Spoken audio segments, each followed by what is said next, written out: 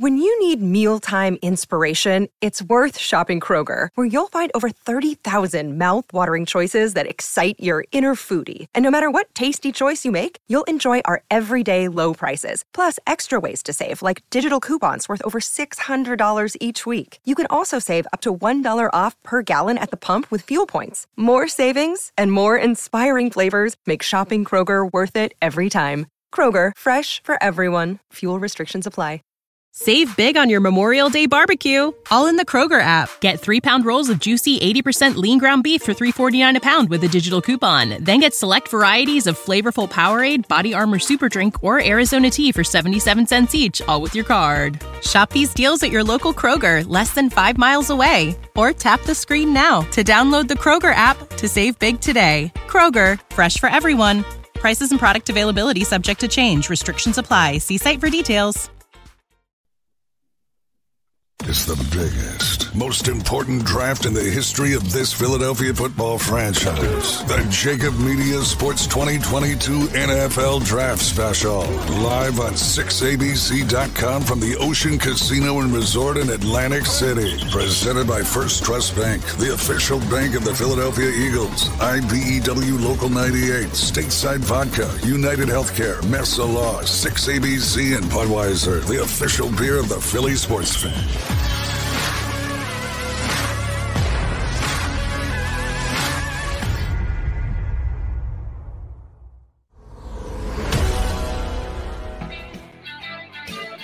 It has finally arrived. We've been waiting patiently for a good couple of months. I would say we turned our attention to what are the Eagles going to do in the NFL draft. Well, prior to today, they made a big deal with the New Orleans Saints to decrease their number of first-round picks from 3 to 2. But at 2, that's still plenty to talk about. And we'll talk about it leading up to tonight's draft for the next 2 hours right here on Birds 365. John McMullen, Jody McDonald, hanging with you guys. J-Mac, you will get in your car at some point and drive over to the NovaCare complex. You haven't done that in a while, have you? Last time, I guess, was for Kaiser White, so not too long ago. But yeah, first time for a while with the draft and obviously post-pandemic. Not quite back to normal. They're not going to let us watch the draft on the big screen in the auditorium, but they are going to let us talk to Howie Roseman in the auditorium. So we're getting closer. We're going to be shuttled off to the media house to watch the draft, but it's better than nothing. We're getting a little bit closer. I'm more excited about we're 12 hours away, a little bit underneath. I'm going to go to draftcountdown.com right now. 11 hours, 57 minutes, 31 seconds, Jody. So we're finally here. Boy, I got to tell you, man, you know, we do this show every day. You're on the air, other places all the time. This is, and you've been covering the draft for a long, long time, back to the Radio City days. This is I've been covering this draft for a long time. I've rarely seen this much uncertainty at the top of the draft. It really is a crazy year. I go back to the Felt Forum days. Yeah. Which is where they had it before they moved it over to Radio City Music Hall, which if you're taking a train or a subway, that's quite convenient. Subway lets out right below the draft. Yeah. All you got to do is take an escalator up. Penn Station action. But yeah, the Felt Forum. I remember the NBA draft at the Felt Forum. So what's it called now? The Garden, the theater at Madison Square Garden. I think it's called now. But yeah, I missed it. By the way, haven't been in it since. I did an NFL draft. I had been in it previously for some concert shows. It's a nice little room. You got the garden upstairs, 19,000, whatever it is. And then for a nice little 1,500, 2,000 person, they put shows downstairs. And I've been in there for concerts. Yeah, not since I moved the draft there. When they went up to Radio City, I said I'm not setting foot in the by the way, I miss Radio City Music Hall. I thought that was a lot of fun when the draft was there. Obviously, everything's about money. They're able to take it on the road and turn it into this big extravaganza. But I got to admit, I miss the days of Radio City Music Hall. It was fun when it was here in Philadelphia on the Parkway, though. So, there's some give and take, and it's nice that other cities can get involved. But I miss Radio City, Jody. Speaking of which, on the location, tonight is going to be it's scheduled to be a big experience, a big extravaganza in Las Vegas. Uh-oh, there are weather issues. I turn on NFL Network this morning. The entire city of Las Vegas is under some kind of weather watch. Expected high winds in excess of 20 miles an hour. As you can probably guess. Oh, it's basically my house. It's always 22 miles.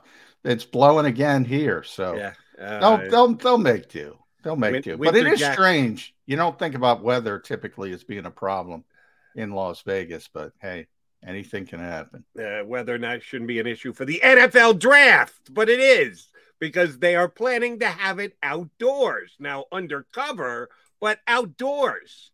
And as of right now, they're putting contingency plans in place if they have to move it indoors, because as of right now, it's going to be a problem for the draft tonight. It's a draft. This is not a game. There are no footballs going to be flying around. If there are, they're not supposed to be. But it's amazing that we're dealing with weather issues on an NFL draft night. And yes, it's going to go off at 5 o'clock Vegas time, which means 8 o'clock our time. And here comes the old East Coast unofficial bias that I am going to complain about. There's 10 minutes between picks. I remember, again, at the Felt Forum and/or Radio City Music Hall, it was 15 minutes between picks.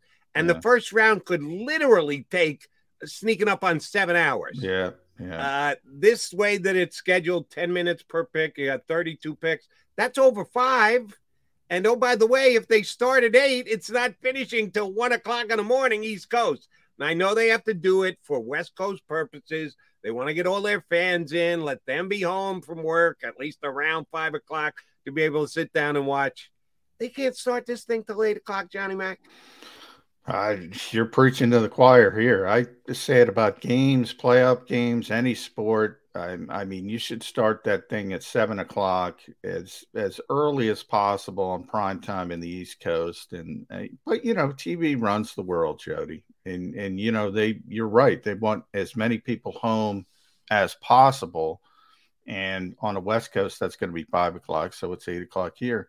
They run everything, Jody. Television runs everything. And even you talk about the 10 minutes before the pick. Now, in a typical year like last year, this year's a little bit different, but Jacksonville still knows who they're going to pick. All this nonsense about they don't know who they're going to pick. They know who they're going to pick. They certainly knew who they were going to pick last year. But, it's a TV vehicle, so they tell them, wink, wink, take a little time off the clock. They don't want to go up there 9:09 and say 9:59 and say, Trevor Lawrence. No, they want to build it up. They want to set the draft. They want to set the stage. TV runs everything, Jody McDonald, in this country. Everything. It's certainly the big dog in the room. Nobody argues that. And it will be on not one, not two, 3 television networks tonight. You have your preference between ESPN and the NFL Network. If you want to know the backstories, the lead-ins to the draft. The human interest stuff. ABC, yeah. Human interest, ABC. Don't know. I don't even know if I'll hit the DVR button for that. No, I will be zoomed in. And oh, by the way, for us here in Philadelphia, the Sixers will be playing at the same exact time, which is going to be a major pain in the rear end. But let us zoom in on the Philadelphia Eagles. As of right now, they have the 15th and 18th pick in the draft. If it goes 10 minutes per pick, the Eagles will not be selecting till after 10 o'clock tonight, maybe close to 11 o'clock. If they move up, it'll be earlier. If they move back, it'll be later, as a matter of fact. And the talk over the last 24, 48 hours is they are more likely, if they're going to move up than move back. How high is high, Johnny Mac? How early do you think we can get that first Eagle pick in tonight? Well, this is one of the things where I don't think it's good. I'm thrilled that we have this platform here on Birds 365 and Jacob Media. But, if I wasn't on the air every day, I would have shut this nonsense down a couple days ago, because all you have is this constant rumors and constant, oh, the Eagles are looking to trade up for Jameson Williams. Oh, the Eagles are looking to trade up for Derek Stingley. They're looking to trade up for this, for that, for that.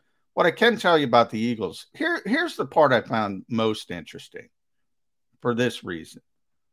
The New York Giants are now kind of floating out there that they might take Jameson Williams at number 7 overall, which would, be a shock. I think it's, more subterfuge than anything else.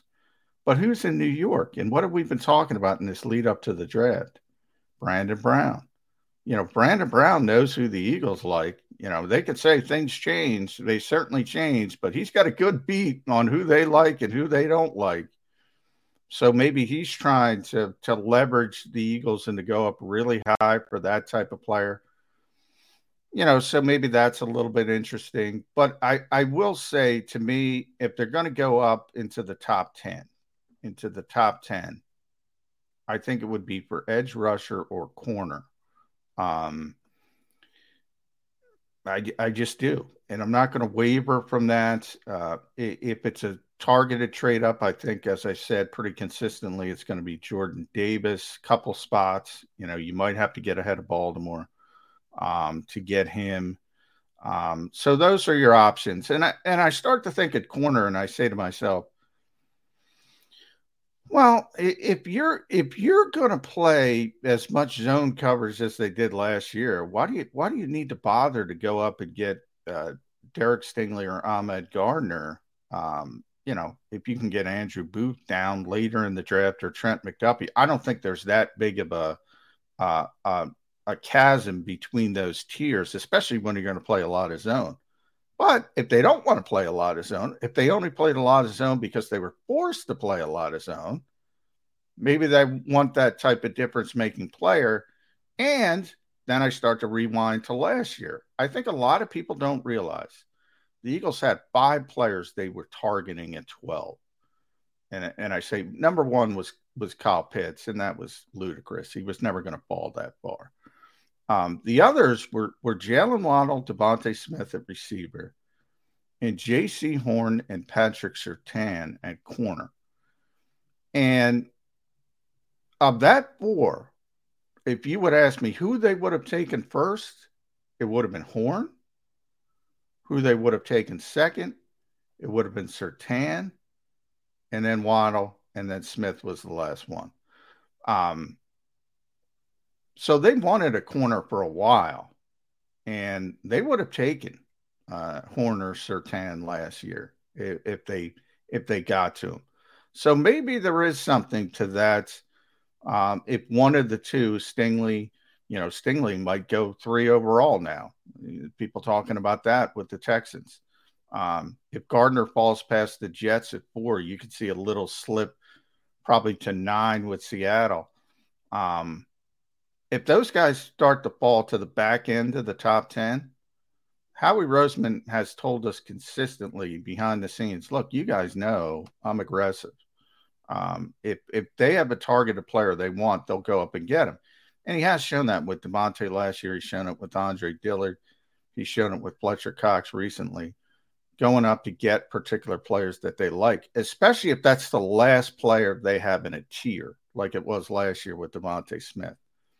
So I think if they're going to go up in the top 10, it's cornerback or edge rusher. It's not wide receiver. But that's just my feeling. And the point you made about if they're going to play a lot of zone, do they really need to use the assets to move up to get a guy who's a notch above the other cornerbacks, who has man-to-man skills, who can get out there and play on an island, who can get up and bump a guy and take him off a route? They didn't do a ton of that last year. I'm hoping it was more out of necessity than Jonathan Gannon's ingrained belief as to what is the best defense you can run out there. We don't really know because they did have. And, I was a Steven Nelson guy. I'm kind of bummed that he went elsewhere this year. I thought he did a representative job, and it was the defensive coordinator's choice to play as much zone as he did. I think if they'd put him on an island, he would have been okay. But it's water under the bridge now because Nelson is gone. Who's going to be that other cornerback? I hope it's a guy that they have faith in, that you can go mano a mano, and you can bring an extra guy to the pass rush, and that you're going to try. You're not just going to allow quick hitters out of the backfield 80% passing completions. How many weeks in a row did they do that? 3 or 4? Too many. Ridiculous. Why? Because they're playing off, because they're playing zone. And the quarterback said, all right, I'll get it immediately out of my hand. We'll just chunk you all the way down the field. I hope that's not – I hope it was out of necessity rather than their way of living. If they move up for a corner, it's either Stingley or Sauce Gardner. If the price is not prohibitive, that it's going rate and what we've seen the charge to move up in a draft, I'm completely fine with that. Even though, you've heard me whine and moan about the fact that they need to get an edge pass rusher in this draft, that if we see too much Derek Barnett again this year, I'm going to pull the little hair that I have left right out of my head. If it's a cornerback is the big play and it's one of the top 2 guys and they're going to change their on-field defensive strategy because of it, and we'll see a more aggressive Eagle defense this upcoming year, perfectly fine with it. Well, and I would say to your edge rusher point, that would be the second part of it. It would be Kayvon Thibodeau, if they're comfortable with his issues, whatever they are, because I haven't heard them, other than he believes in himself. And Jermaine Johnson would be the 2 guys, because obviously you're not going to be able to get Hutchinson or Walker. So if those guys start to fall to the back end of the top 10, I think they could potentially make a move for them as well. I'm not buying the Jameson Williams stuff. I think they like him. I think he's the number 1 receiver on their board. It's really tough to just, you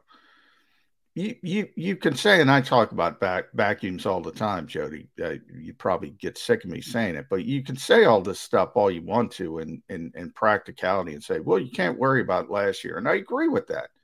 But you're going to get a top 10 pick at wide receiver last year. You're going to go up and get a top 10 pick, and you don't have a dynamic thrower of the football right now. It doesn't make a lot of sense to me. Now, if it falls to you, and you don't have to give up the other parts of the equation, and you could still fill some of these other needs later in the draft, yeah, that's fine. I think, they stay at 15 and 18. I think one of those picks is going to be a receiver. But I'm not going to go up and get a receiver in the third year consecutively. And really the 4th consecutive year, you used a premium pick on a wide receiver. Yeah, see, I'm okay with the philosophy of going hot and heavy after a wide receiver, because you do have to break them down individual years. J.J. Arcega-Whiteside, now at tight end. Okay, we'll see about that. Jalen Reagor, damn close to a bust. There, he gets 1 more year. We'll see if he just comes in and wows the snot out of everybody this year. I'd bet good money against it. Then you got Devontae White and whatever wide receiver you're going to take this year. You're 1 year into Devontae White, and you got 5 more years with whoever the wide receiver is. The fact that Jalen Hurts isn't a dynamic passer or wasn't a dynamic passer last year, crossing your fingers and hoping and praying that there's an improved Jalen Hurts coming in this year. You don't know that. But next year, then you're banking on finding that dynamic passer down the field. You're sounding like the Eagle fans, John. Not ready yet. We're not ready to get that star wide receiver because we don't have the quarterback to get him the football. You can't play the we're not ready game. Now, for me, it's not to that degree. I hear what you're saying. I'm just not trading up. I expect to get a receiver if I stay put at 15, but I'm not going up in the top 10 to get a receiver again. I'm not going that route because I need too many other things. Remember, too many in too many years, we don't even know what would have happened if the Eagles hit on Jalen Reagor, if the Eagles hit on J.J. Arcega-Whiteside. All I know is DeVonta Smith wouldn't be here, and that's bad. People love him, but they would have gotten a different player. Who's to say that player's not Micah Parsons? Probably not going to be, but because they don't take off all linebackers. But you get the point. You have no idea the repercussions of these decisions and go wide receiver, wide receiver, wide receiver, wide receiver. And then on the back end, we're talking about all these needs, Jody. We haven't talked. We need a corner. We need an edge rusher, defensive tackle, safety, on and on, running back in the day 3. Wide receivers still. They need a backup tight end. on and on and on and on. All these needs. Part of the reasons there's so many needs on this team is because of failed draft picks. So I do think you have to put that into the equation. Right. But we're only talking about taking one need off the board if you move up to get a wide receiver. You're giving up one of your other picks because you're going to use the pick if the guy falls down. If Jameson Williams falls down to 15, there's a good chance the Eagles are going to call his name. So if you have him that highly rated, do you want to pay the price to get to 12 or 13, whatever that price is? 7? No way. 7, no. I'm with you. That's the Giants trying to bait the Eagles a little bit. I'll agree with you on that one. They're not moving up to 7. He's not worth that kind of whatever you'd have to pay to get to 7. Moving up a couple of slots, if he's like Jordan Davis, you got to get ahead of a specific team. Not impossible. That's wide receiver. If he is really above and beyond their number one choice at wide receiver, if you got to pay a little extra to just make sure you lock it in, I wouldn't be upset with it. Too much? Yeah, no. He's coming off an ACL. You're going to move all the way up to 7 and give up 2 major draft picks to move from 15 to 7? No, I don't see that happening.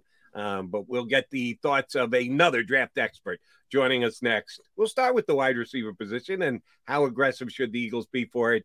Our buddy Rick Serritella from NFL Draft Bible is going to jump aboard heavy draft coverage on this draft day edition of Birds 365.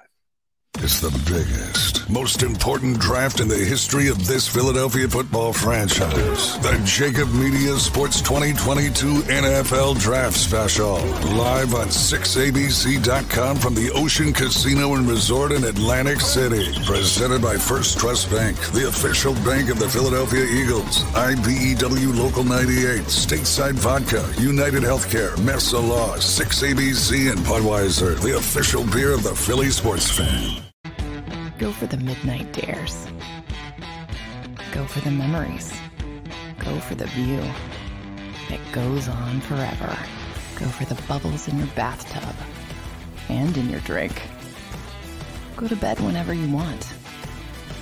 Or don't. Go for him. Go for her. Go for the win. Go to Ocean Casino Resort. Book your trip at theoceanac.com.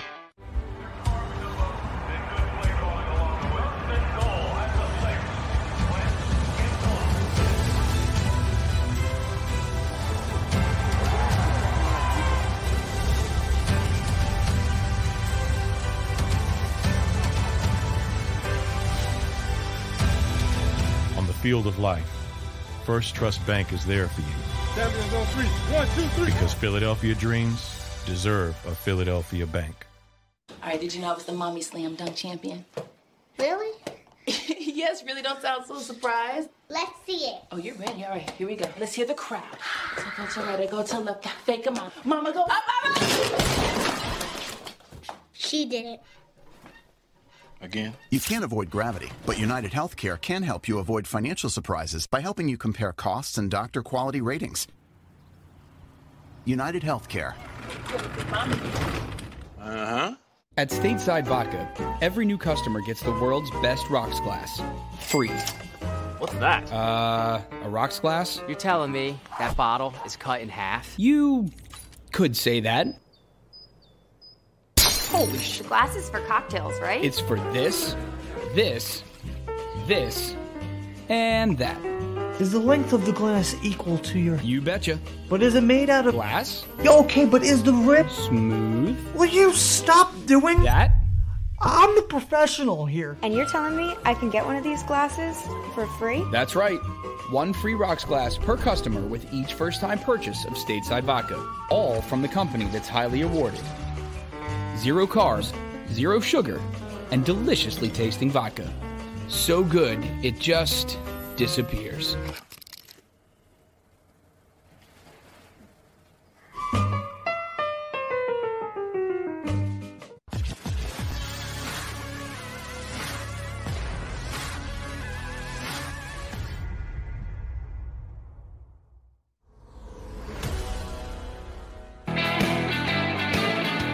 John McMullen, Jordan McDonald here with you on Draft Day on Birds 365, Jacob Media YouTube channel. It's draft day, so we need a draft expert. Yeah. I'm talking NFL draft with this guy for over a decade now. Is NFLDraftBible.com, one of the best draft sites.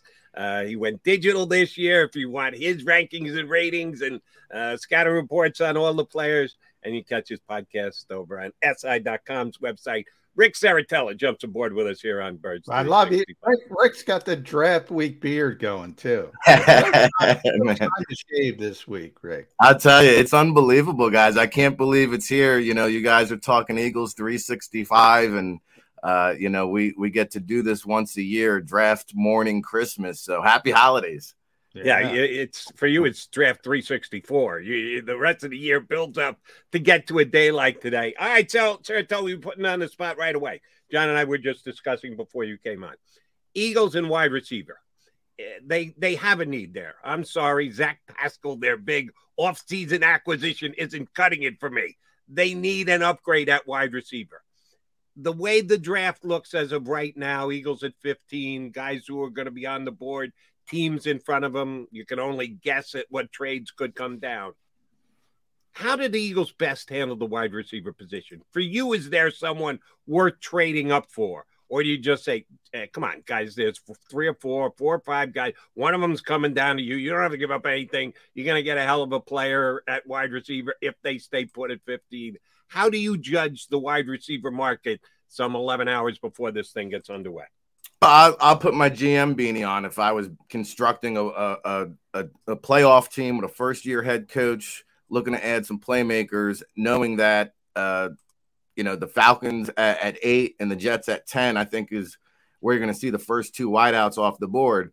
So do I want to settle for the 3rd or 4th best player at that position, or do I want to parlay my 2 first-round picks, move up to the Jets at 10 because they're willing to drop back? And to me, draft picks are like lottery tickets. So especially in this year's draft, if I'm not getting a blue chip guy, well, then give me, you know, maybe a middle round guy, and maybe I'll go pick OBJ and go get myself Odell Beckham Jr. off of free agency at a bargain discount and you know, run the risk that way. That's how I would approach it, just because I don't think you're going to get a top receiver at where the Eagles are. I'd go best available player, which I don't think, you know, your number 3 or 4 wide receiver is going to warrant that spot. Well, there's some other names, Rick, that people have speculated the Eagles could target to go up in that top 10 range. And it's basically the corners, Derek Stingley Jr., if he falls a little bit, Ahmed Gardner, if he falls a little bit. And then the edge rushers, Kayvon Thibodeau, Jermaine Johnson. You mentioned that term blue chipper. Now that we're here, because I've heard that a lot, there's not a ton of blue chippers at the top of this draft. So how many blue chippers do you have? How many no doubt about it guys? Like corner, I look at corner.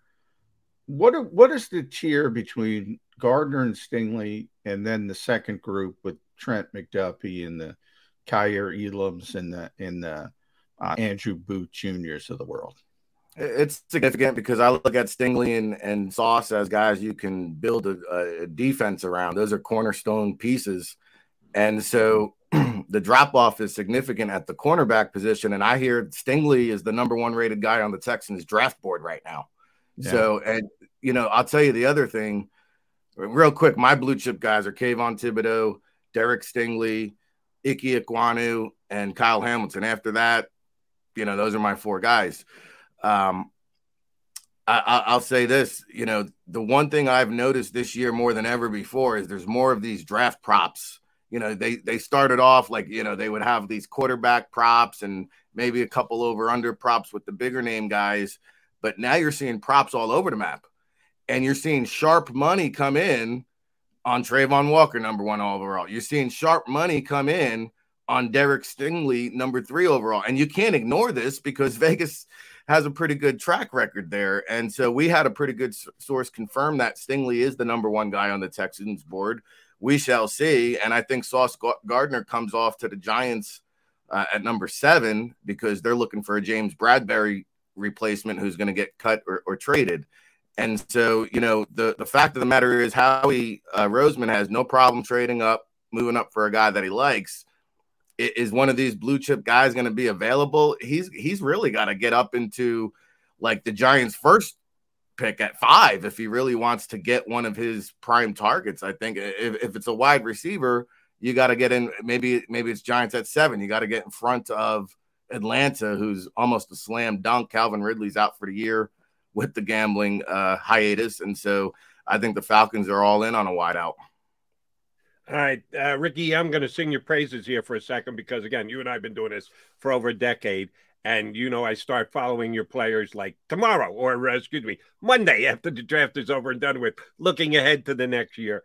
And you've shown the ability to be flexible. There have been guys who have been 1, 2, 3 on your draft board. And then by the time the draft rolls around 360 plus days later, they're down in the teens or down in the 20s. Some years you put a guy at the top of your mock draft and you never move him. You've been loyal to Kayvon Thibodeau all year long. Had an injured year, has said some things in the postseason season that have not excited NFL teams. Some people think he's a little cocky, whatever else. You've not moved. You've said you think he's the best edge pass rusher, even though it looks like he could be as low as the 4th edge pass rusher drafted come tonight. Unfair criticism of Thibodeau. Why has he stayed atop your draft board when a lot of others have moved him down? What is it you love about this kid? And if he's a guy who comes down to the Eagles, how good a player are they getting? I love Kayvon Thibodeau, the player. I don't love the person, and I understand why he rubs people off the wrong way. And I think one of the quotes I heard that kind of resonated with me was like, hey, this is really the first time we've had a true millennial athlete where this guy was this guy's been on social media his entire life. He doesn't know a world without social media, and here's everybody singing his praises and bowing down to him, the chosen one since middle school, right? Like for the past 10-12 years of this guy's life, everything has been, hey, Kayvon Thibodeau. And you heard it. I don't know if you saw the NFL Network interview, but man, he's an inner city LA, Cali, braggadocious, highly talented kid, and it's going to rub people off the wrong way. And I think it's going to really rub the traditional general managers the wrong way that are saying like, hey man, you're not reliable. Can I count on you? And I'll tell you what, he's more articulate and intelligent than people give him credit for. And I think that, the Giants gave him a hard time about, hey, what happens when people on Twitter poke and you don't love the bullying, right? And he kind of called them out at the podium as a press conference. But, I completed that workout. I do think he'd be in consideration for the first overall pick. And I think this is a guy that can take over games and be a double-digit sack guy. I love his technique. I think he has the bend. And people question his dip and his flexibility. I don't know. I think he has a whole pass rush repertoire that's going to be a Pro Bowl caliber player. That's just me, guys.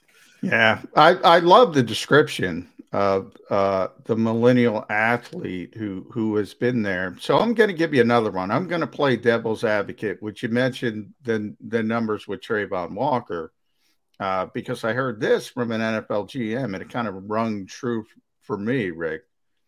Georgia has got to worry about the transfer portal, and they have so much talent that they have to get their young kids on the field or they're going to lose. One of the top 10 picks in this draft, Jermaine Johnson, went to Georgia and he transferred because he wasn't playing.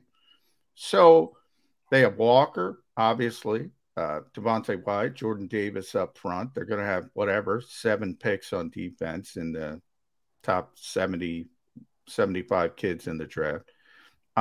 They got a kid who's going to be probably a top 10 pick next year already. And you probably know his name. I think it's Jalen Carter, something. So they were just rotating guys. And he wasn't asked to go after the quarterback that much. And he was asked to set the edge. And that kind of says, guess what? This is a really talented kid that is willing to do what you ask. So when it comes to projection versus performance, the stated performance at the college level that you said, which obviously Thibodeau is better. How do you weigh that? How do you weigh that when you say, okay, I'm Trent Baalke, and that's been Trent's reputation. I want that upside. Yeah, and I mean that's what there's certain guys, Trent Baalke, I'll say Matt Rule's another one. They bet on athletic traits, and then they lean on their coaches to tap out, max that potential out of them. And I mean, yeah, if you ask Trayvon Walker to play end, he can do it. You ask him to move inside, he can do it. Heck, you ask him to drop back in coverage, he could probably do that. He's that athletic. I mean, I saw one play, someone highlighted, this guy ran maybe 50 yards downfield and tracked down a wide receiver, and that's the kind of quickness he has. So when you're talking about speed, that's the number one trait that NFL teams love. And when you talk about a guy that's big, fast, physical, can do all those things, versatile, I understand the allure. I like Trayvon Walker more than I like Aiden Hutchinson. I think there is a higher ceiling. I don't know if Aiden Hutchinson is going to ascend like Trayvon Walker at the next level. I see more of a plateaued finished product with Aiden Hutchinson. Nothing wrong with that. Still a plug and play guy that's going to contribute. But, if you're looking for, the Yahtzee, you got to go with Walker over Hutchinson. I'll give you a quickie analysis of the analytics of the Georgia defense. John gave you hey, we got to shuttle guys in or out, otherwise they're going to transfer out on us, which I think is dead on accurate. The other one is, if you're forcing 3 and outs almost every single possession, you only got so many plays to put up stats for a tackle for a loss, a sack. 1, 2, 3 points goes to the opposition. Well, then, yeah, you're not going to be a stat hound because you're standing on the sidelines while your offense gets the ball back. Saying that, 2 guys at Georgia that I think were just stone cold studs that I think you need to judge per what you see on the film as you judge their athletic traits rather than what numbers they put up with statistics. Jordan Davis, who the Eagles should be interested in, may even be willing to trade up and get him, and Nakobe Dean, who I think is the best linebacker in this draft. I know others think it's Devin Lloyd from Utah. I think it's Dean. When he makes plays, he makes them in spectacular fashion for me. So I'll say, given a chance to do even more, he will do more. Give us your rating on those 2 guys, your scouting report on both. Will they be overdrafted, underdrafted? The Monmouth defensive tackle and the best linebacker in the draft for yours truly. Yeah, I think when I just did my mock, I had Jordan Davis coming off the board to the Baltimore Ravens. I want to say 14. Okay, yeah. So to me, he fits that DNA. And, where I struggle with Jordan Davis, who I value probably more than most, is I think most teams see him as a 2-down player at this point. Not that he won't develop into a 3-down player, but I think Trayvon Walker is going to see more snap counts, more reps year 1. And so that's why he's regarded as a higher rated prospect. Jordan Davis, pound for pound, man, he might be a specimen with the measurables there. So I think Davis is right around the middle of the first round, as early as Baltimore. I think that's how high he can go. Nakobe Dean, I think when you compare him to Devin Lloyd, Lloyd covers a little bit better. Lloyd has the prototype size, and that's going to be more alluring to the NFL teams. I still had Nakobe Dean. I think I had him sliding down to the Bengals at 31. I was trying to find a home for him. So I think that Dean and Lloyd probably – I had Lloyd going to the Patriots. I forget where they're picking. So that's kind of 21. So yeah. Right in that range, I kind of see – and I don't know if we see another interior linebacker come off the board in round 1 after that. Rick, you do this stuff 365 days a year. So I want to give you 3 names. Jody just gave you one is Nakobe Dean, George Karlaftis, and then Tyler Linderbaum. These are guys who've been throughout the pre-draft process. First round picks, first round. This guy's a first round pick. This guy's a first round pick. This guy's a first round pick. Those 3 names, are they all going in the first round? Because I think there's a chance all 3 don't go in the first round. Really? Karlaftis, Linderbaum, and who was the other? Yeah. Nakobe Dean. Nakobe Dean, yeah. I mean, I think Dean, the NFL is a funny thing when it comes to size measurements. Like, just because Dean is a shade under 6 foot, that could keep him out of the first round. Just because Tyler Linderbaum has 30-inch arms, he's getting labeled. It's like, no way. This guy is too technically sound coming out of that program. He's going to probably last a decade in the league. I had Linderbaum going to the Steelers because if they don't get a quarterback, why not strengthen what they like to do is run up the gut, that inside run. So I think Linderbaum can make sense for the Steelers. I have a hard time seeing such a polished player escape the first round. And, you know, it's amazing the copycat media world that we live in. And I understand, like, Daniel Jeremiah comes out and says, hey, there's some teams that have George Karlaftis with a third-round grade. Suddenly, the whole Twitterverse and draft media is saying, oh, you know, the teams are all over the map on George Karlaftis. I don't think so. The teams I talk to say this guy's getting taken a lot higher than you realize. I always tell the story. I went into Penn State. Karlaftis was a true freshman. I had no idea. I never even heard of the kid. And I'm watching, you know, other guys. And Karlaftis, I got the binoculars up in the press box. This guy, Karlaftis, keeps coming into my binoc. You know, I said, who is this guy? Throwing around grown-ass men like ragdolls. I call him the Greek god. I mean, this guy has sneaky athleticism. I know he's not flashy. I know he's not going to hit you with that spin move, right, and athletic burst. But this guy has strength. He has power. He has polish. And, yeah, he's not a double-digit annual sack master guy. But what he is, he's going to be a very dependable, high-floor, immediate impact player who's going to get you 7, 8, 9 sacks every single season. I'm a big fan of George Karlaftis. I think that actually, I'll say this. I think he's one of the safer picks in this year's draft. And that's the beauty of the draft. And this draft especially, I've tried not to listen to too many other guys out there, but when I do, it's like completely opposite of what I think. It's amazing to me. All right, since you went Penn State, I want to ask you about a specific Penn State player because we don't believe the Eagles are going to get a safety in the first round. Kyle Hamilton is probably going to go off the board before they get there at 15. If they trade up, I don't think it's going to be for a safety because the Eagles have shown that they value the safety position only so high. If we're waiting for day 2, round 2 or round 3, where the Eagles have 2 picks, they did bring Jaquan Brisker from Penn State in as one of their 30 pre-draft visits. I know some people really like the player. Everyone believes it's Hamilton, and there's a drop-off, and either Brisker or a sign from Georgia and Dick's kid. How do you rate the safeties after Hamilton in the NFL draft? Is Brisker a second-round pick or a third-round pick?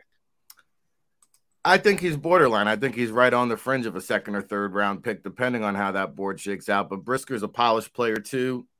Multiple years starting at Penn State, could slide into the slot if needed. And so he's got, you know, little bit height issues, but measurables were really good. So I think he is like right around 60 if I had to give you an over under there. I think it depends on, you know, how teams view the Baylor safeties. I think Jalen Petrie probably goes higher.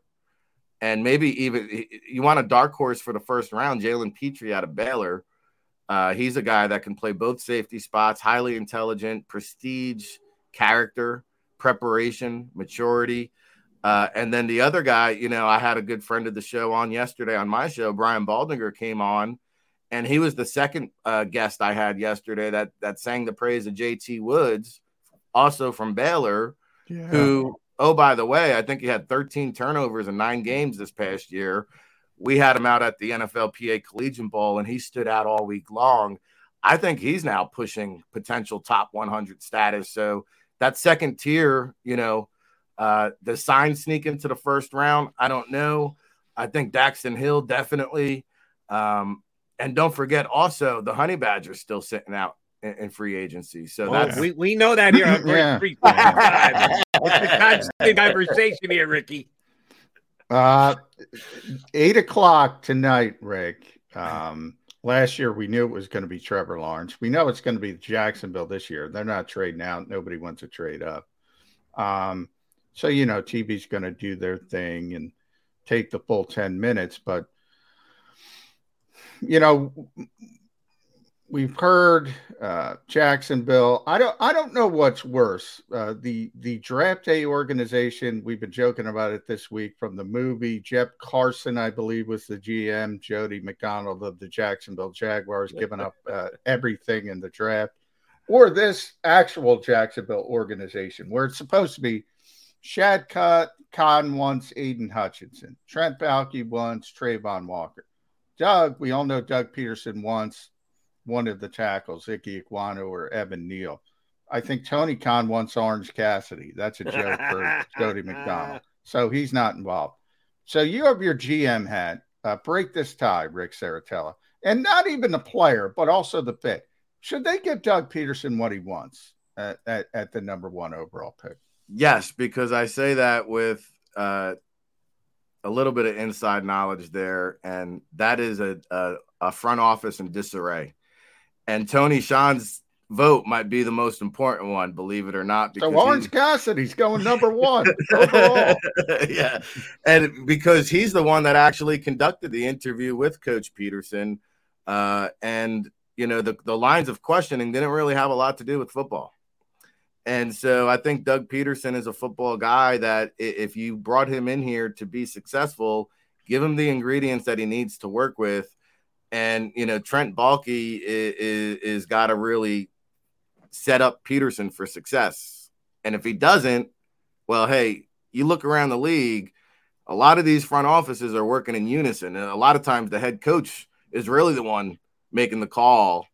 And the GM's there to kind of stack the board and work together. But ultimately, like I look around the league, a lot of the top teams, the head coach is the one pulling the trigger here on the final call. So I think they do need to give Doug Peterson, and as funny as that might sound, I think they need to lean on him and give him what he needs if they're going to have any kind of success, because, man, that front office is not have a good reputation around the league. All right, Ricky, again, giving you credit for sticking your guns on a couple of players, some of which I agree with you, some of which I debate a little bit. Carson Strong. The reason I bring him up, the Eagles aren't going to take quarterback in the first round. We know that. The second round is probably going to be a positional again. Third round, Eagles drafting quarterbacks on day 3, 4th and down. Yeah, they don't find the diamond in the rough. Some other teams do. The Eagles never had. If they're not going 1st and 2nd and they're not going 4th and out, you got that one little zone of 3rd round where they do have 2 picks as of right now. Could they take a quarterback depending on how things shake out? Possibly. And your guy Carson Strong seems like a guy who could actually be there. Why have you stayed bullish on Carson Strong? Why do you think he can be an NFL quarterback? Well, I'll elaborate on Strong. I will let you know, I have Malik Willis going to the Eagles in round 1, and I can expand on those thoughts. But Carson Strong. We'll get there next. Give me the Carson Strong thing, then we'll get to Malik. Carson Strong, to me, and you hear like, hey, pocket passers in the league are an ancient dinosaur, right? And then I look around the league, and I don't know, last time I checked Tom Brady, Aaron Rodgers, they're still pretty good.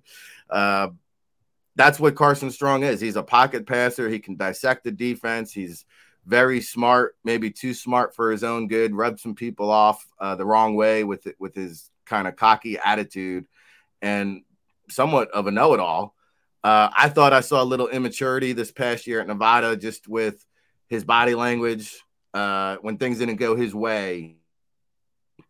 I want my quarterback to be a leader of men, and some of that immaturity rubbed me off the wrong way. But when I look at the mechanics, the arm, the ability to make all the throws, I think Carson Strong has a chance to be as good of a quarterback as any. Now, he comes with a lot of medical red flags. Going back to his high school, he had like 2 collarbones, spinal stenosis. Now he had a knee procedure where he had to get some stuff cleaned up. So I do think now he might even be looking at a day 3 kind of draft scenario. But to me, that's the guy. If you're looking for the Dak Prescott, right? To me, Carson Strong is that guy.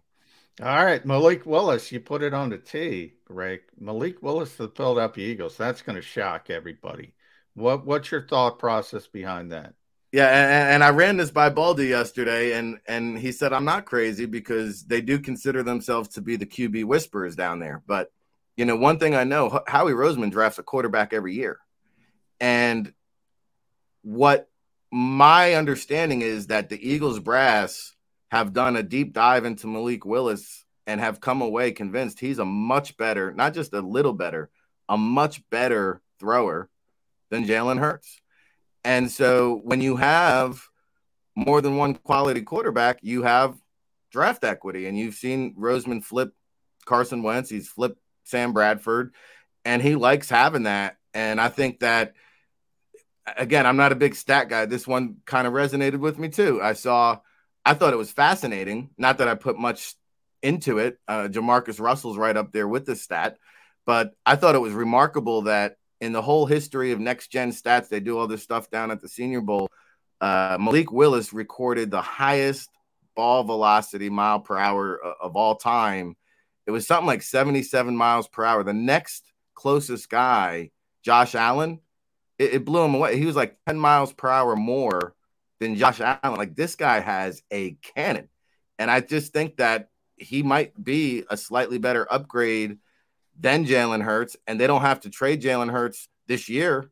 But, man, what would Jalen Hurts command in a trade return? And I think and they still have Gardner Minshew who could back up Willis. So I still think it's in play. Yeah, no, not happening. I'll disagree with you, Baldy. Anybody else? The Eagles are married to Jalen Hurts. He's going to be their quarterback. Just when I thought it was out, Rick Serafel pulled me back in, Jody. I thought I was out. Start your C.J. Stroud evaluations for next year, because that's the guy the Eagles will be targeting when we get it 365 days from now. All right, I want to go to a different position, and that's cornerback. First round is a distinct possibility. If not, if we drop down to the second round and or third round, the Eagles go a different direction. The corner they really want goes before they can get him and the like. How deep is this cornerback draft? Who are some guys on day 2, round 2, or round 3 that the Eagles could get that, granted, drop off from Sauce and from Stingley, but the best of the rest in the draft? How good is round 2 and round 3 if that's where the Eagles need to get their quarterback too? I think it's a good draft for corners, and if Sauce and Stingley come off the board early like we're anticipating, I think you can hold out and in round 2 maybe even get a Tariq Woolen from UTSA. This kid, I love that kid. Right? Yeah, I mean, this kid, to me, he's a borderline first-round talent, and I think because of the depth of the draft, like, the big name pedigree is going to come off the board. Andrew Booth from Clemson, Kaiir Elam from Florida. They got the Power 5 pedigree. They're going to probably come off the board before Woolen, but I would not put it past Woolen to be one of the premier corners in this year's draft. So he's like 6'3", ran a sub 4.40. I'll give you another one to keep an eye on out of Fayetteville State, Joshua Williams. He will probably be the highest selected FCS player in this year's draft. He's got size as well. I think he's like 6'2", another one of these 4.3 corners.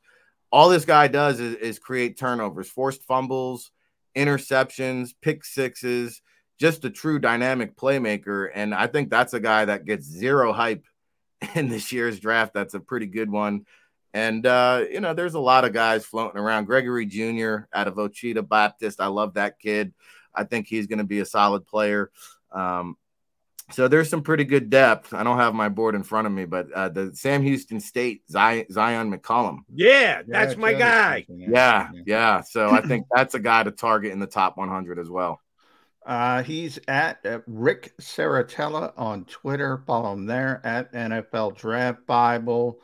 Read him at si.com/NFL/draft. Rick, last one from me is I'll keep it at corner because this is a kid I love, but it's more than just corner, and that's Marcus Jones from Houston. He's just a slot guy. He's very undersized, but he's a great returner, and that position has been devalued. He can kick return, he can punt return. So explosive they gave him the ball on offense at times. I've seen people say he's going to be a 7th round pick. He's too small. I've seen people say he's going to be a day 2 pick, late day 2 pick because of all the versatility. Where do you have him? And where do you think he's coming off? Yeah, he is one of the harder evaluations because he comes from that mid-major group of five. He's been an all Conference USA standout now for several years, but he is maybe 5'8", if that. And so I think it's a little bit of a problem, but yeah, he's a one-dimensional slot player for your defense, but he will be a valuable roster spot because he can not necessarily return kicks, but I think the punt return ability is what teams value more because the kick return has been diminished. You don't get too many of those opportunities, but when you can make plays with the ball in your hands and you can provide special teams play and you can be let's be honest, a slot corner is a starter in the NFL. I looked it up. Every single team, all 32, passed the ball more than 50% of the time. And I couldn't find any other time in modern day NFL history where that's happened. So the slot corner is a starter. I struggled with the evaluation due to the size, but I wouldn't be surprised if he goes as high as round 3. I wouldn't be surprised if he slides down to round 5 or 6, maybe. All right, very specific final question for me, because, yes, Eagle fans always want to talk about skill possession and who's going to be making plays, who's going to be getting fantasy points. We believe the Eagles are going to take a running back on day 3. The Miles Sanders last year of his contract. They got good production out of Kenneth Gainwell, who was a day 3 running back pick last year. They'll look to add one more, and of course, Scott as well. But they'll look to add another running back. Who's the underrated day 3 guy? Even if you got to go to round 4 and not a steal in round 7, but who is the best running back who won't be drafted in the first 3 rounds in the NFL draft and could be there for the Birds in round number 4? I'm looking at Kyron Williams of Notre Dame, and I know he's higher on a lot of people's boards, but I think he ran a 4.68 at the Combine, which is almost a death sentence for running back in the NFL, right? So I don't think he's going on the first 2 days. However, this kid can play football now. His game speed is a lot faster than his time speed, and I think when you get a guy like that, I remember Alfred Morris was a day 3 pick. He ran like a 4.6 something coming out of FAU, I believe. And so, Kyron Williams has explosiveness. He can catch the ball out of the backfield a little bit, and he was a big time player there at Notre Dame. Unfortunately, we've seen 40 times really kill some draft stock here, and I think he's going to go day 3, but he might turn out to be one of the real gems. All right, so I want KH from ND. That would be Kyle Hamilton from Notre Dame. But you're telling me I'm going to have to settle for KW from Notre Dame. Okay. Yeah. Well, if he's a player, that's all we ask for. Rick Saratella is a player when it comes to the NFL draft. He's always good enough to hop aboard with us. We appreciate it whenever he does. Enjoy your Christmas, buddy. Thank you, Mac and Mac. Thanks, Rick. That is Rick Saratella from NFL Draft Bible here with us on Birds 365. He opened the quarterback door again. Why does he do that? Man. Why does he do that? Wow. Malik, he's not coming here. It's just not happening. We got too much other stuff to deal with. We don't need to deal with a quarterback controversy with the Philadelphia Eagles. Or do we? McMullen and I will come back and discuss that next here on Birds 365. It's the biggest, most important draft in the history of this Philadelphia football franchise. The Jacob Media Sports 2022 NFL Draft Special. Live on 6abc.com from the Ocean Casino and Resort in Atlantic City. Presented by First Trust Bank, the official bank of the Philadelphia Eagles. IBEW Local 98, Stateside Vodka, United Healthcare, Mesa Law, 6ABC, and Budweiser, the official beer of the Philly sports fan. Go for the midnight dares. Go for the memories. Go for the view that goes on forever. Go for the bubbles in your bathtub and in your drink. Go to bed whenever you want. Or don't. Go for him. Go for her. Go for the win. Go to Ocean Casino Resort. Book your trip at theoceanac.com.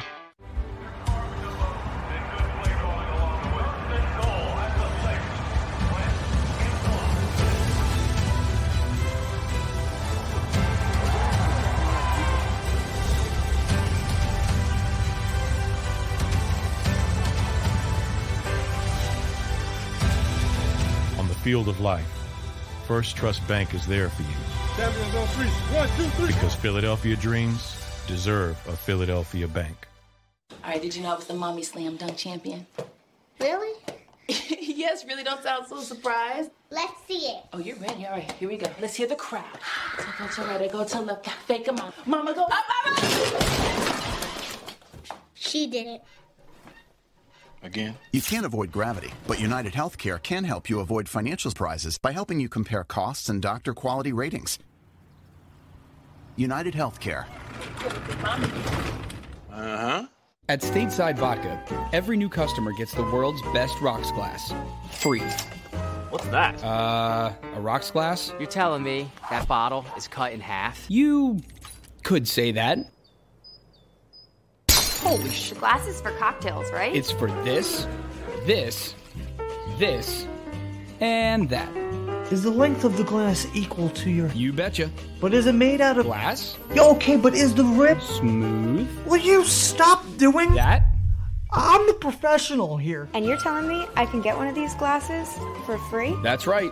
One free rocks glass per customer with each first-time purchase of Stateside Vodka. All from the company that's highly awarded. 0 carbs, 0 sugar, and deliciously tasting vodka.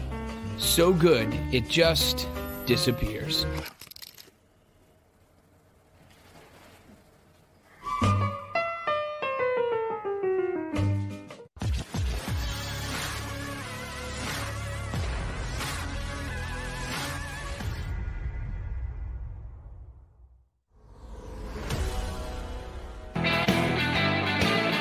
You got your Birds 365, guys.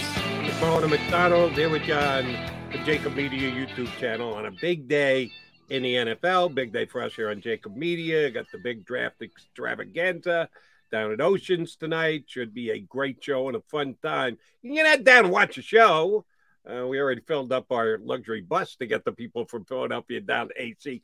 But you got your own car. You want to drive down, see the crew, and watch the draft with your friends from Jacob Media, feel free to do so. John and I would like to be there. Unfortunately, we're both going to be engaged elsewise. John's going to be at the NovaCare Complex waiting for Howie Roseman to explain how he dazzled everyone with his draft day maneuvers. Yes. I got to do some CBS Sports Radio cleanup tonight after draft. And the funny thing is, John, I'm scheduled to come out at midnight. Oh, the first round's not going to be over. No. This is the post-draft show that I'm supposed to be hosting tonight. Only one issue. It's not going to be the post-draft yet because it's going to go past 12 o'clock. Shoot, I think it may go past 1 a.m., as a matter of fact. So we'd love to be down. So I might get back from the NovaCare Complex and jump right back on Burst 365 with you. Who knows? Yeah, you're going to be working late, too. Both of us are going to put in late hours, and as they will down at Oceans tonight. So those who are going down, enjoy. I can't believe Rick Saratella did it to us. He Ricky. opened up the TheOceanAC.com. When you need mealtime inspiration, it's worth shopping Kroger, where you'll find over 30,000 mouth-watering choices that excite your inner foodie. And no matter what tasty choice you make, you'll enjoy our everyday low prices, plus extra ways to save, like digital coupons worth over $600 each week. You can also save up to $1 off per gallon at the pump with fuel points. More savings and more inspiring flavors make shopping Kroger worth it every time. Kroger, fresh for everyone. Fuel restrictions apply. Save big on your Memorial Day barbecue, all in the Kroger app. Get 3-pound rolls of juicy 80% lean ground beef for $3.49 a pound with a digital coupon. Then get select varieties of flavorful Powerade, Body Armor Super Drink, or Arizona tea for 77 cents each, all with your card. Shop these deals at your local Kroger, less than 5 miles away. Or tap the screen now to download the Kroger app to save big today. Kroger, fresh for everyone. Prices and product availability subject to change. Restrictions apply. See site for details. By the way, before we get there, for all the information, you can watch it on the Jacob Media YouTube channel, also 6abc.com. So all the information, if you want to get down there, Seth Joyner's going to be there, Mike Quick, Rob Ellis, Derek Gunn, Devin Caney. So a lot of fun down at the oceanac.com. Find the information there. Yeah, but Rick Saratella just dragged me back in, Jody. Drag me. I thought I was out. You are out, and don't sweat it. I watched Malik Willis because he got a lot of coverage at the end of last season, and he's a guy who's going to be in the first round of next year's draft, could be the number 1 pick. So I made sure I watched him last year coming into this year, again, a lot of buzz, specifically tuned into the Mississippi Liberty game because it was a showdown between Malik Willis and Matt Corral. Corral was a better quarterback that day. Corral was a better quarterback all year. Corral's a better prospect going into the NFL than is Malik Willis. I understand. Ricky quoted the stat of the next gen 77 miles an hour. No one had ever thrown it that hard before. You need to actually throw it to someone, not just how fast it travels in the air. Is it catchable? Can you throw it to the person you're throwing it to? And that's Malik Willis's issue, is accuracy. Last time I checked, the Philadelphia Eagles had a quarterback who was a tremendous athlete, who could make plays with his legs, who for me has strong enough arms. Some people don't think so. I do. I think his arm is perfectly strong enough. I think he can make all the NFL throws. And the Eagles do. And the Eagles do too. The problem? Accuracy. He's not as accurate as he needs to be. They're hoping that's a much improved trait that he has this year. Why would you replace Jalen Hurts with a younger Jalen Hurts? Well, it doesn't make sense to me. I don't think they're going quarterback anyway, but I most specifically don't believe they're going quarterback with Malik Willis. No, and I don't either. But if you're asking why, we talked about it a little bit with Trayvon Walker with Rick. I mean, it is about traits a lot, and it's about projection. If it were this guy's the best college quarterback, he's going to be the best quarterback in the pros, it'd be easy. But it's not a level playing field. I mean, you brought up, Liberty Ole Miss. It's Liberty against an SEC team. I mean, number one, I'm guessing Matt has a better supporting cast in that type of game.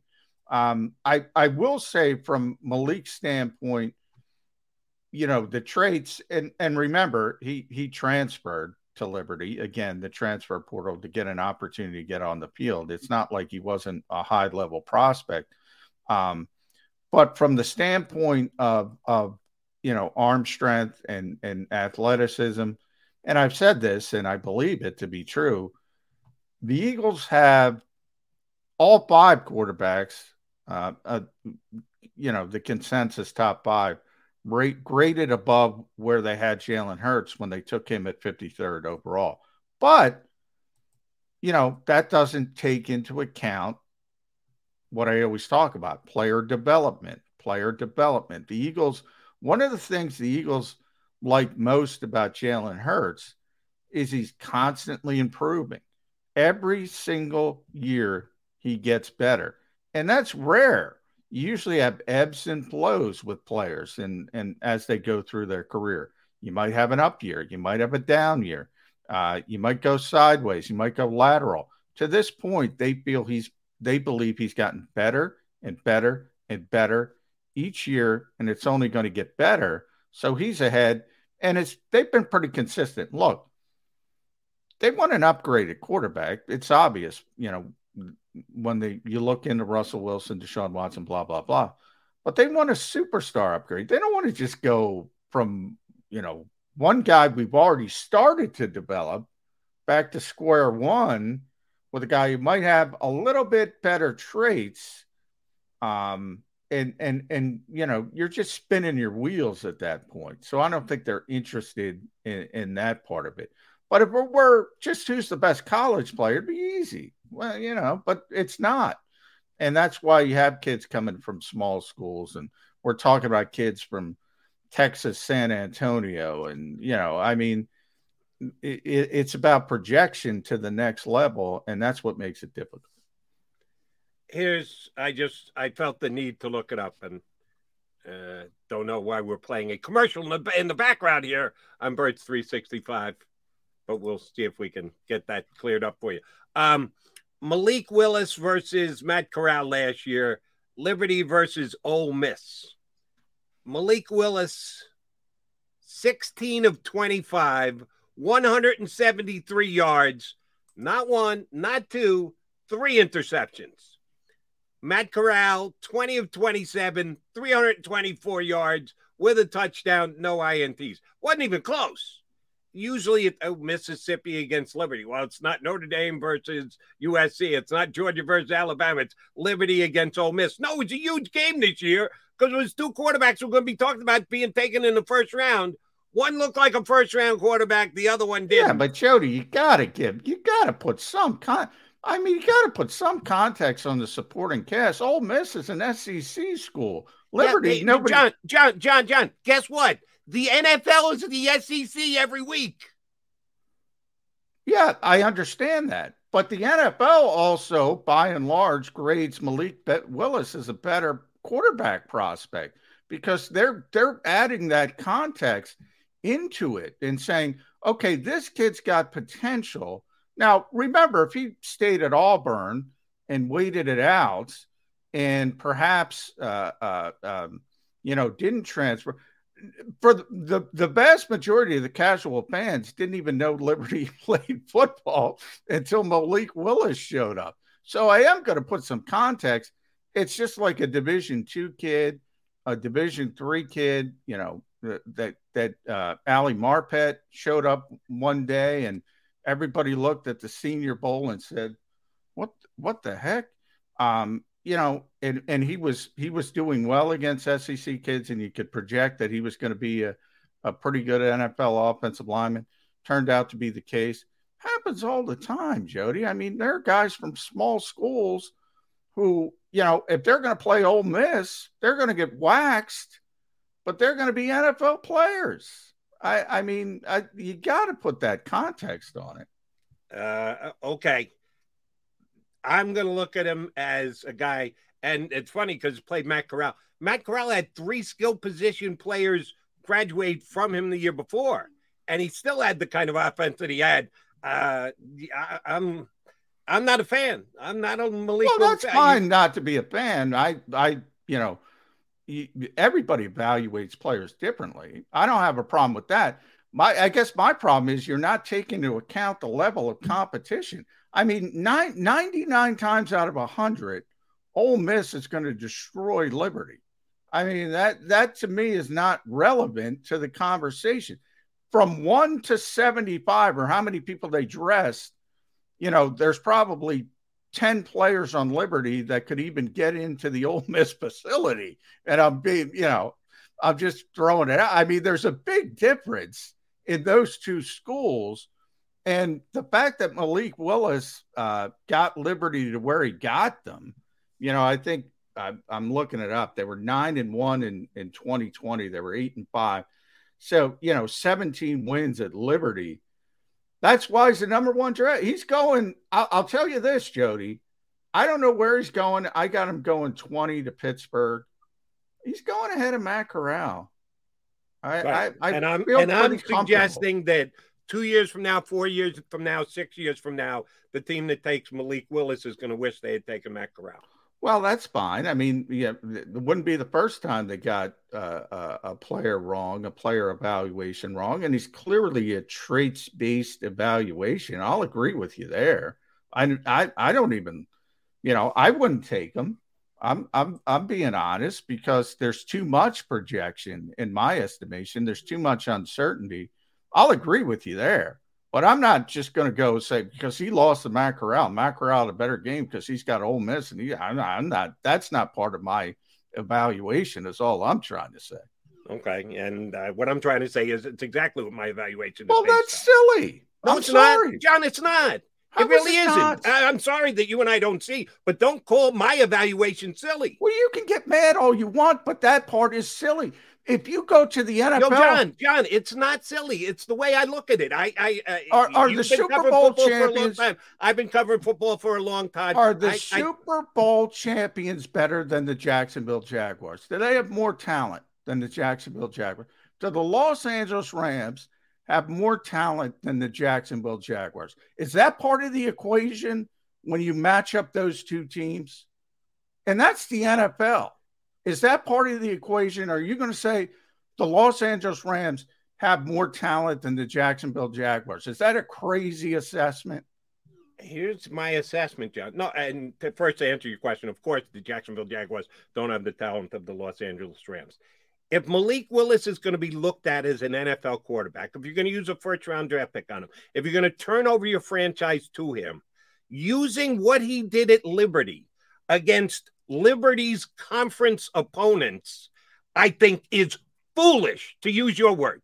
To look at what he did against his conference's opponents, the small conference that Liberty plays in, I think a better way to judge the capabilities of Malik Willis is when he plays against teams that are going to have a bunch of players that are eventually going to play in the National Football League, like Mississippi. They didn't have too many opportunities to do that. They didn't play in the SEC, so you didn't have that many chances to look at Malik Willis and what he's going to do against the level of talent he's going to be asked to play against in the National Football League, one of which was Mississippi.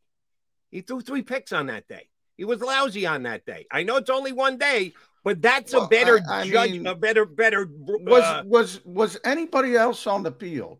I don't know who's Liberty's left tackle. I don't know who's Liberty's left guard. Who's Liberty's wide receiver? Who's Liberty? Was anybody else on the field besides Malik Willis and Matt Corral? Did they even play each other? His production is meaningless this year because woe is he had to play with Liberty. Well, let me ask you a simple question, Jody. You can go to every I mean, it's fine. There are players I think are better than NFL, evaluators. But, if you go to any draft person, anybody you respect, from Rick Saratella, the guys we have on this show, to Daniel Jeremiah, to whoever you want, Mel Kiper, whoever your favorites are, I've yet to see anybody who's got Matt Corral above Malik Willis. Not to say he can't be a better player. It happens all the time. But all of these people think this is a legitimate NFL prospect. And part of the reason why is because they are using the context. No, you can't judge by Liberty and their usual opponent. And it probably helps you to look at him against Ole Miss.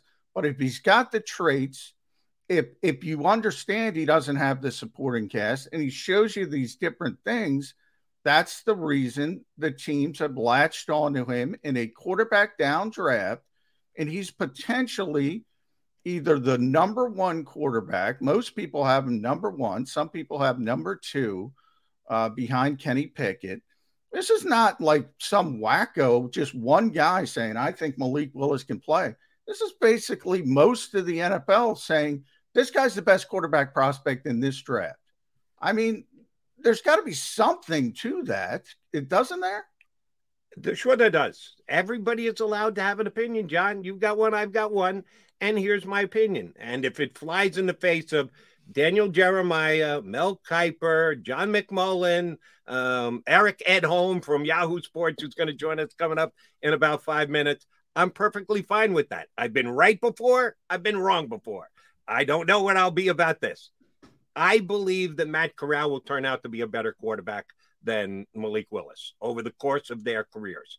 A big chunk of it is going to have to do with where they land, what team they join. Will they be given the chance right away? Are they going to have to wait? Or are they going to be thrown into the deep end of the pool? There are certain things that you and I and anybody else who's got an opinion on any of the quarterbacks have zero control over. We got no idea. Yeah, we'll have a better grasp as of tomorrow when we find out where these guys land.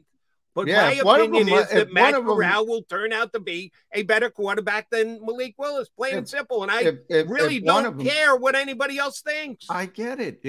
All I'm saying, Jody, and for some reason as you balked, if he turns out to be a better player, it's not going to be because of anything he did at Ole Miss in that game against Liberty, against an opponent that is not up to snuff of an SEC opponent. Now, if he gets matched up with Andy Reid, which he's not going to do because he has Patrick Mahomes, but you get my point.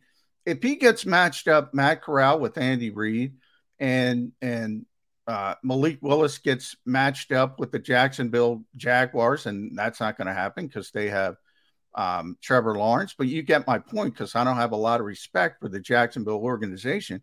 Guess what? I'm going to bet on Matt Corral.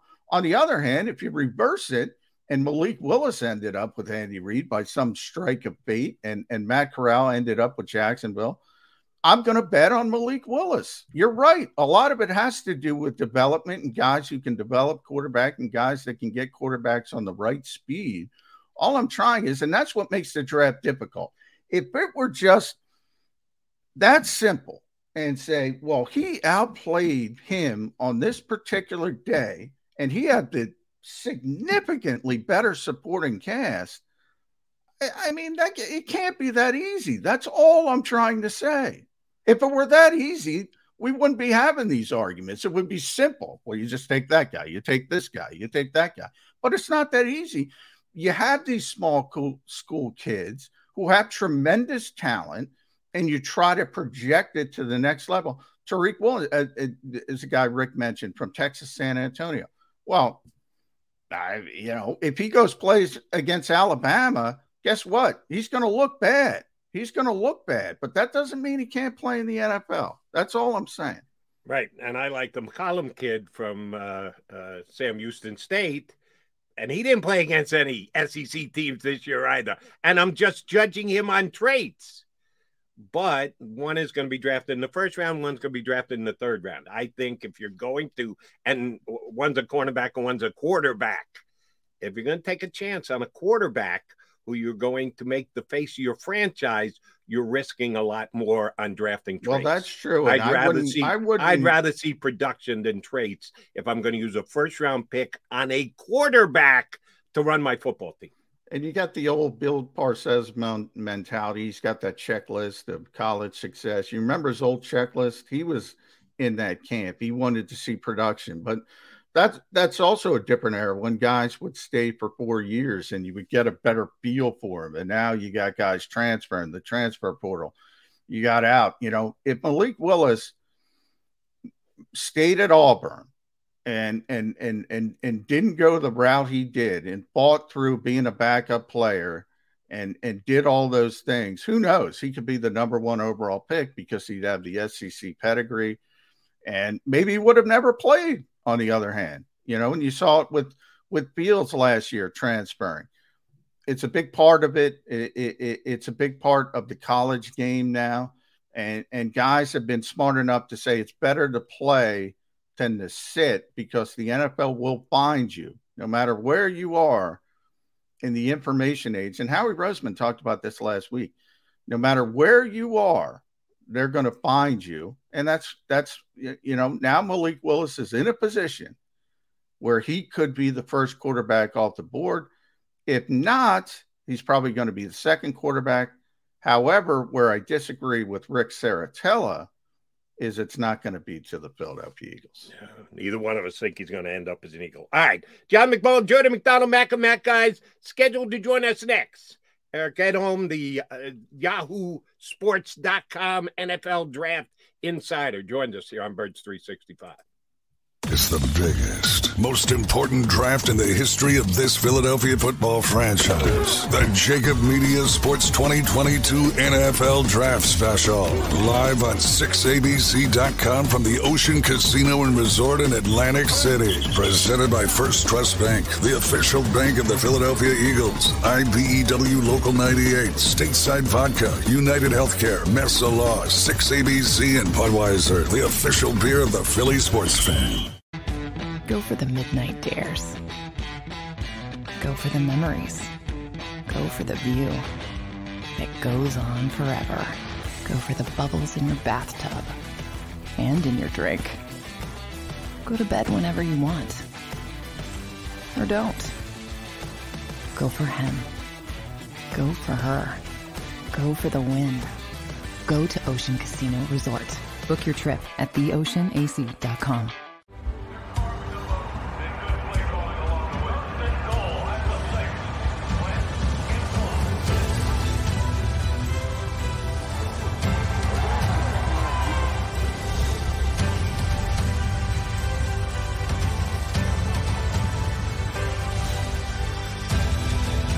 Field of life, First Trust Bank is there for you.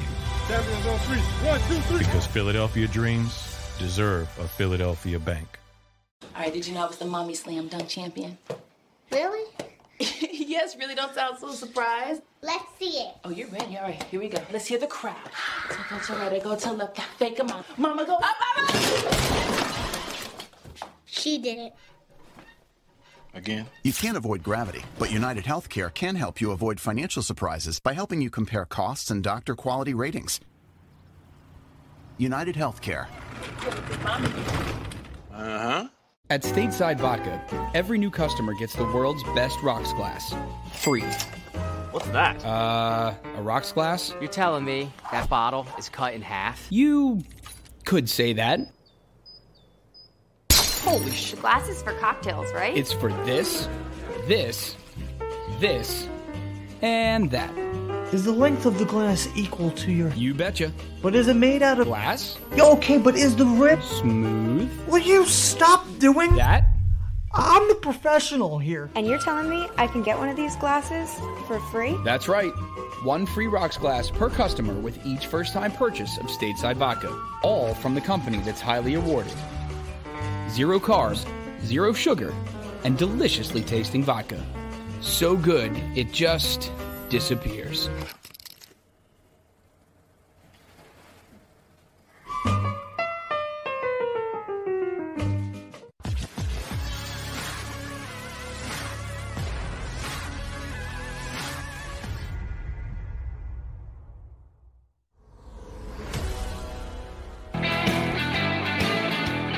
All right, we are the Mac and Mac guys here on Birds 365. We're still trying to establish contact with Eric Edholm from Yahoo Sports. He's texting me right now. Hey, I haven't gotten the link. So I'm going to do some on-air producing here. And tell him to check spam, Jody, because mine went to spam. Let me read my exact last tweet to him. Have you checked spam, Eric? And he said no. He said he will check it as well. Don't know why we're having some issues getting stuff out to our guests over these last couple of days. And the last problem, I guess, was mine. I punched up the wrong website, and I was listening to commercials running underneath that. So that was on me. But we do have Eric Edholm. He has reached on in, and he's ready to talk NFL draft with us, so we might as well continue the conversation you and I just were having, Johnny Mac. Eric, first of all, thank you much for hopping on board with us. Appreciate it. I'm sorry for the late arrival. I just got the link a few moments ago, so I'm here. I'm happy. We're having a spam problem, Eric. Things go into spam. It happens. You know what? I don't take it as a personal slight, so we're all good. You should not. John and I were just having a conversation about the quarterbacks that are available in this upcoming draft and how you evaluate them. I'm not as high on Malik Willis as some other people are, including Rick Serratel from NFL Draft Bible, who's out with us. Our number one had him going to the Eagles in the first round. Both John and I doubt that, but give us your scouting report on Malik Willis. Is he the best risk in this draft? Potential, upside, whatever else? Do you think he's overrated? Do you think that someone's going to get their quarterback of the future when they take him?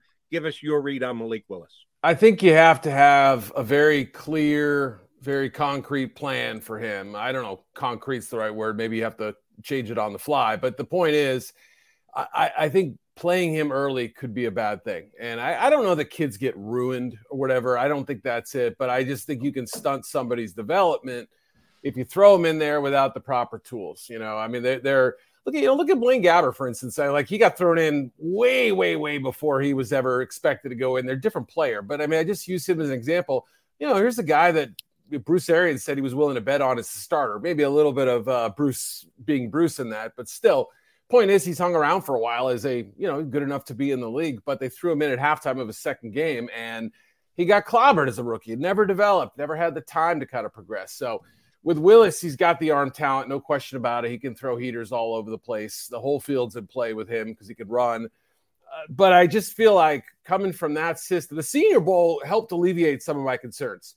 You know, learning a different NFL style system, adapting to it, performing very well down there, gave me some real hope. That made me think, like, maybe he should be a first-round pick, and somebody's willing to bet on the traits and sort of live with the consequences if it doesn't work out.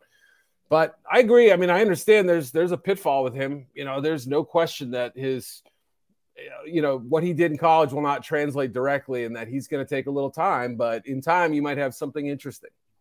Yeah, you bring up a good point with quarterbacks in general, Eric. I think, too many people come to the assessment, you either draft a good one or a bad one, and where they land is a big part of it. We're in Philadelphia, so I often think way back in 99, if Donovan McNabb didn't get with Andy Reid, absolutely, and some of those other quarterbacks got with Andy Reid, we'd be having a whole different discussion. So the landing spots is really, really important for these quarterbacks and these young quarterbacks always. Yep. But what's your board at the quarterback position? Who do you think is the best? That top 5, which I think has really become a top 4. I think Sam Howell's kind of teetered off into the second round territory. But where do you have this top 4 guys? Yeah, and I like Sam. Okay, I mean, starting at the bottom, if you will. I mean, I think in the right system, you put him in a dome team, and that's the problem with I think a lot of these guys is that Corral and Howell. I don't think Howell can be the runner he was last season. He kind of added that element to his game. He's got a slim build, but I think he's his deep ball touch is nice, and he's got I think the work ethic and everything to kind of start out as a backup, and then maybe in a year or two we'll kind of revisit him. Matt Corral comes with some questions about immaturity based on what happened a few years ago in high school and then early in his Ole Miss career. He's got some talent. He's got an edge. He's got a chip on his shoulder. I could see a team like Seattle very much being interested in him. Then again, Seattle has also done a lot of work on Desmond Ridder. There's talk that, they've got, I think, 41 and 42 in the second round. I don't remember the exact spot, but package those picks, move up into the back end of round 1 and take Ridder there, because there's been a lot of buzz about Ridder, Atlanta, Seattle, Pittsburgh, a few other teams. So, he would be that fourth option with some volatility to him, or he could be really good. Desmond Ridder gives me more like Mariota, Alex Smith vibes. I think you kind of know what you're getting. He's going to be really solid. He's got some athletic traits, doesn't have a cannon. His accuracy is, not amazing. So I would say there's just some limitations to what he can do. But, boy, I think he won't kill you. I really don't think his low interception totals, he took care of the ball, improved every single season incrementally. I feel like he's a solid choice. Kenny Pickett, if you ask me, I think he'll always be the quarterback that you're looking at what the neighbors have and you're looking at what this team has and just kind of wishing you had a Kenny Pickett with a little battery pack on the back. I mean, he's okay, but I suspect he'll be a starter who's always replaceable. And then Willis is the wild card. There's no doubt. I mean, he could be Tavares Jackson. He could be a shorter Josh Allen. I mean, really, I think there's that big a scope of what he could turn into, but he's grown on me the longer I've done this, the work and talked to people. I just think that it's going to be scheme specific to your point, John, which is crucial, I think. And where do you land and who's going to be 100%. Advancing your career is huge. All right. Ask the same about the wide receivers. Since we went quarterback, we got to go wide out. And both John and I agree, much bigger chance of that having an Eagle impact than the quarterback position. Give us your rankings. Give us your ratings. How do you think they come off the board tonight, the top wide receivers? Yeah, and when I do my rankings, obviously I rank for all 32 teams, which is impossible, right? But I try to give a league value of, a combination of my thoughts and also how the league perceives them. And, I've got Garrett Wilson and Jameson Williams back-to-back. Had Williams not suffered the ACL, he would have been ahead of Wilson. Not by a large amount, but I think his speed is the best trait that stands out of all the receiver candidates in this class, in my opinion, his game-breaking ability. And I think you guys, there's a chance that 12 hours from now, you're going to be talking about the Eagles possibly having him. I think they're going to look to trade up and get him. I think that's their guy. If they target a receiver, I think that's the player. If they sit back at, 15 and 19 or whatever, right? 15 and 18. 15 and 18, excuse me. Yeah.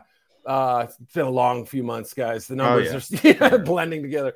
I don't know that receiver is necessarily going to be on their list. I mean, it could be, but my guess is that if they're going to target somebody, Williams is the guy. He's got that game-breaking ability. You got to ask and figure out why he didn't do anything at Ohio State. And he played. It wasn't like he wasn't out there. He just didn't catch passes. that raises some questions, I guess. But Garrett Wilson's going to be a really nice receiver in this league, kind of Stephon Diggsy in a lot of ways. I mean, I don't know if that's an exact comp, but that's who I sort of compare him to. Olave is like everything you wanted Will Fuller to be. When he was healthy, you could see some of that. Over routes, 7 routes, 9s, that kind of stuff. Silky smooth, open up an offense rather and attack a secondary. He's not a tackle breaker. Treylon Burks has cooled for some teams. I saw the Chicago Bears brought him in. They don't pick till 39. Can't imagine they would bring him in and they're not a big trade up candidate, but there are teams out there who wonder if Burks might slip to round 2. Green Bay has had him in, they have 2 picks. It's a good receiver class. It is, again, 4 years in a row, I would say, but I don't know that I love it quite like some people do. Let's talk about the draft in general, Eric, because to me, I've rarely seen such uncertainty in the top 10. Yeah. Not necessarily the players. We know the players that pretty much are going to be there, but where they're going to fit. Have you ever been this uncertain heading into a draft night of where the pieces fit? Yeah, I mean, obviously there's been drama at number 1. There's still, I think, drama at number 2, 3, 4, 5, et cetera. Yeah, it feels like there are very few teams where you can just lock in a pick and just say, all right, they're getting this guy, right? Like last year, Najee Harris to the Steelers. I don't know how that just seemed so obvious that late in round 1, right? Yeah. I mean, but everybody had it, I guess it reminds me a little bit of I think it was the 2013. What was 13 with EJ Manuel was the first quarterback, right? I mean, go back and look at some of the mock drafts if they're still up, if they haven't been scrubbed from the internet. The Syracuse guy, I'm blanking on his name, the quarterback. I'm blanking. Yeah, I'll come up with it in a minute. But his name is quite forgettable. We can all agree on that. Ryan Nassib. Ryan Nassib. Yeah. Boom goes the dynamite. Some people had him as a first-round pick. Yeah, like the 8th pick in the draft to the Bills or whatever, or Matt Barkley going 7th. Those guys lasted till round 4. I mean, it was that's a good pull, by the way. LSD draft, like what is happening here? But yeah, this one definitely has a feel of, if you told me like Kenny Pickett would last till the 32nd pick or something, would I be completely shocked? No. I can't find a home for him. I have Kenny going in my mock 32nd. I couldn't find a spot for him until 32 with that 50. I'm with you. I don't know where he goes. I mocked him to the Saints because I thought maybe somebody moves up for him or whatever. But it's hard this year. My mock's going to be it's going to line the birdcage tomorrow. Oh yeah. Right. We know there are 3 left tackles who are going to come off the board very early in this draft. The Eagles usually default to the trenches after we get through the first round, but from the second on down, they are a team that's always believed you build from the inside out. How good an offensive line draft is this? Is inside better than outside? We know who the top picks are going to be, but from the second round on, Eric, how good an offensive line draft is this? I think it's still pretty good. Bernard Raymond is a guy from Central Michigan who's growing on a lot of people, and I think you look at him and relatively speaking, how little football he's played, he could end up being a top, 40, 45 pick. Maybe he sneaks in around 1. Tyler Smith's a hot name. I mean, you could hear him called tonight from Tulsa. To me, that would be early, but it's like the Malik Willis pick of a quarterback. Like in 2 years, you might have something really special with him. You could see the flexibility with him. You could see, he committed a penalty and a half per game. I mean, it was almost absurd. He's a bear hugger. He's the guy who, could be the Titus Howard or even the Andre Dillard, I suppose, of this draft. So that's the worry, is that you're sort of gambling on a guy with tremendous upside who may never figure it out. But boy, he's fun. I like Abraham Lucas a little bit. Good pass blocker. I know, he's got some Dillard comparisons, so I got to be careful. But Nick Petty-Frere from Ohio State had the horrible game against Michigan. Go back and watch the rest of his season, a lot of ups and downs, but he's got some talent. Rasheed Walker, Penn State. I mean, there's some interesting tackle talent. I'd say the interior strength is probably on day 2. That's probably your best bet to get. I'm not even sure that Tyler Linderbaum's a first. I think he probably gets in there. Kenyon Green is on that second borderline, if you will. Darian Kennard from Kentucky, Luke Gedeke, who's Raymond's teammate, I think will kick inside and be a guard. And I'm a big fan of Jamari Salyer. Not every team is. It's kind of 50-50, but he battled with Hutchinson in the title game and gave him fits, and so he's a guard center type who's also played tackle. I kind of like this O-line draft overall. It may not have, it's got the 3 guys at the top, but there's a little bit of depth to it. I think it's pretty decent. Guard stretches into the 3rd and maybe even the 4th round, I think. All right, Eric, I'm going to hire you right here to be the tiebreaker for the worst organization in the NFL. So if Shad Khan wants Aiden Hutchinson, and Trent Baalke wants Trayvon Walker, and Doug Peterson wants Ike Ekwonu, who you're going to break the tie, but the second part is who should you defer to if you could break the tie? First of all, he's the owner can come off the top ropes and just say, I own the team. Besides that, Tony Khan is, more interested in wrestling than so good. That's why I use that analogy. The smart ones catch on. I like that, John. It really is. And, obviously Tony does a lot of work with the numbers and the analytics and whatnot too. I assume it's Walker, obviously. What do I think they should do? Look, I get that Aiden Hutchinson has short arms, right, for a guy his size, but I watched him play. He can play. I'm tired of, all these guys getting beat up unnecessarily. And there's not much separating some of the top players in this draft. I think what the Jaguars need most, honestly, and this may sound ridiculous as a draft analyst, they need some accountability and leadership in that locker room. I can't speak to Trayvon Walker's character. I've never heard a bad word about him. Kayvon Thibodeau, it's been hit or miss depending on who you talk to. Some people love his edge. Some people it's a turnoff. But I've heard people go out of their way to rave about what Aiden Hutchinson adds to a locker room. Maybe some of it's fluff. One guy said, hey, stop podcasting and this and that. But that's the only complaint I've heard about him. And I think he's going to be a really good football player like a Chris Long. I think that kind of career arc, I think makes a lot of sense. So for a team that needs everything and can afford to miss out on a sort of generational talent or whatever, I'd make the safe pick. I know that goes against my draft theory, but for them, with everything they've been through, I would make sure I'd hit as many stand-up doubles as I could. Yeah, hit a double in the gap. I agree. Just take it. 2 runs. It's okay. You did well. You did well. Yeah. You made a successful pick. All right.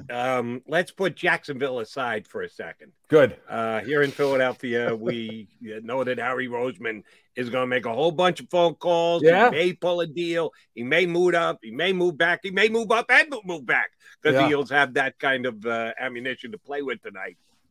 Who's the guy who's going to pull the trigger and screw it up? Yeah. Not Jacksonville. One other general manager / organization we'll be talking about come Friday and or Saturday and the rest of the rounds as well. Yeah. Who's the organization that leaves you scratching your head most often in the NFL draft over the last couple of years? Well, yeah, if we're putting Jacksonville aside, it's a little, and again, obviously, Lawrence could be Jeff Carson from draft day. Yeah. I always like to throw that. I should rewatch that. I need to get a little more material for tonight. But I've never watched it all the way through. I've seen almost the whole movie, but you're not. I've heard I'm not missing a whole lot, but shtick value matters. Yes, it does. That's a good question. I'm trying to think of one. All right, I'm gonna help you out here, Eric. Yeah. I'm gonna throw you a life preserver. Mickey Loomis. He already lost to me. What the hell is Mickey Loomis doing? What we're here in Philadelphia. The pre-draft trade, the Eagles kick out one of their picks into 2023. Yeah. Mickey Loomis in a draft where, people think there might be 5 blue chip players, whatever, 15, 16 first round picks. And by the way, he trades with the Eagles. He picks behind them still twice. Yep. 16 and 19. What the heck is Mickey Loomis thinking? Yeah, that one didn't quite add up for me. And what it said to me, usually you see a trade gets announced or reported, you're going to have this initial reaction. And my initial takeaway was, what are the Saints hoping for? What's their best case scenario? Do they view themselves as contenders now? With that defense, okay, I get it. But Sean Payton's gone. You still have Jameis Winston, a quarterback. There's a lot of questions, obviously, with him. He's got talent, no doubt. But, they don't have a left tackle. Is that the position that they're targeting? Are they moving up? Who are they trading with? And what, Carolina, they going to trade within the division? I don't know. They still need a receiver. Are we counting on Michael Thomas 7 games combined the last 2 years? Alvin Kamara suddenly with the injury issues that he'd never had before on a big deal. There's just so many things to factor in with them. That's a good choice. And Mickey, to his credit, I've questioned some of his picks in the past. I think Jeff Ireland's a very good talent hound. They've come back to bite me on some occasions. They've had some selections that I didn't love and that have ended up being pretty good. They've had some that I've been ambivalent about, and they've not turned out well. It's a fascinating question. There'll be absolutely a team laying in the woods that I want to see what they do. And I'll give you one that I would potentially lean toward, and this won't score me any brownie points here in Philadelphia because it's an ex-Eagle guy. Andrew Berry in Cleveland doesn't have his first-round pick. The Deshaun Watson trade, that's gone. They got a 2, a couple of 3s. By the time day 2 is over and done with, we're going to go, Browns added some talent to this team.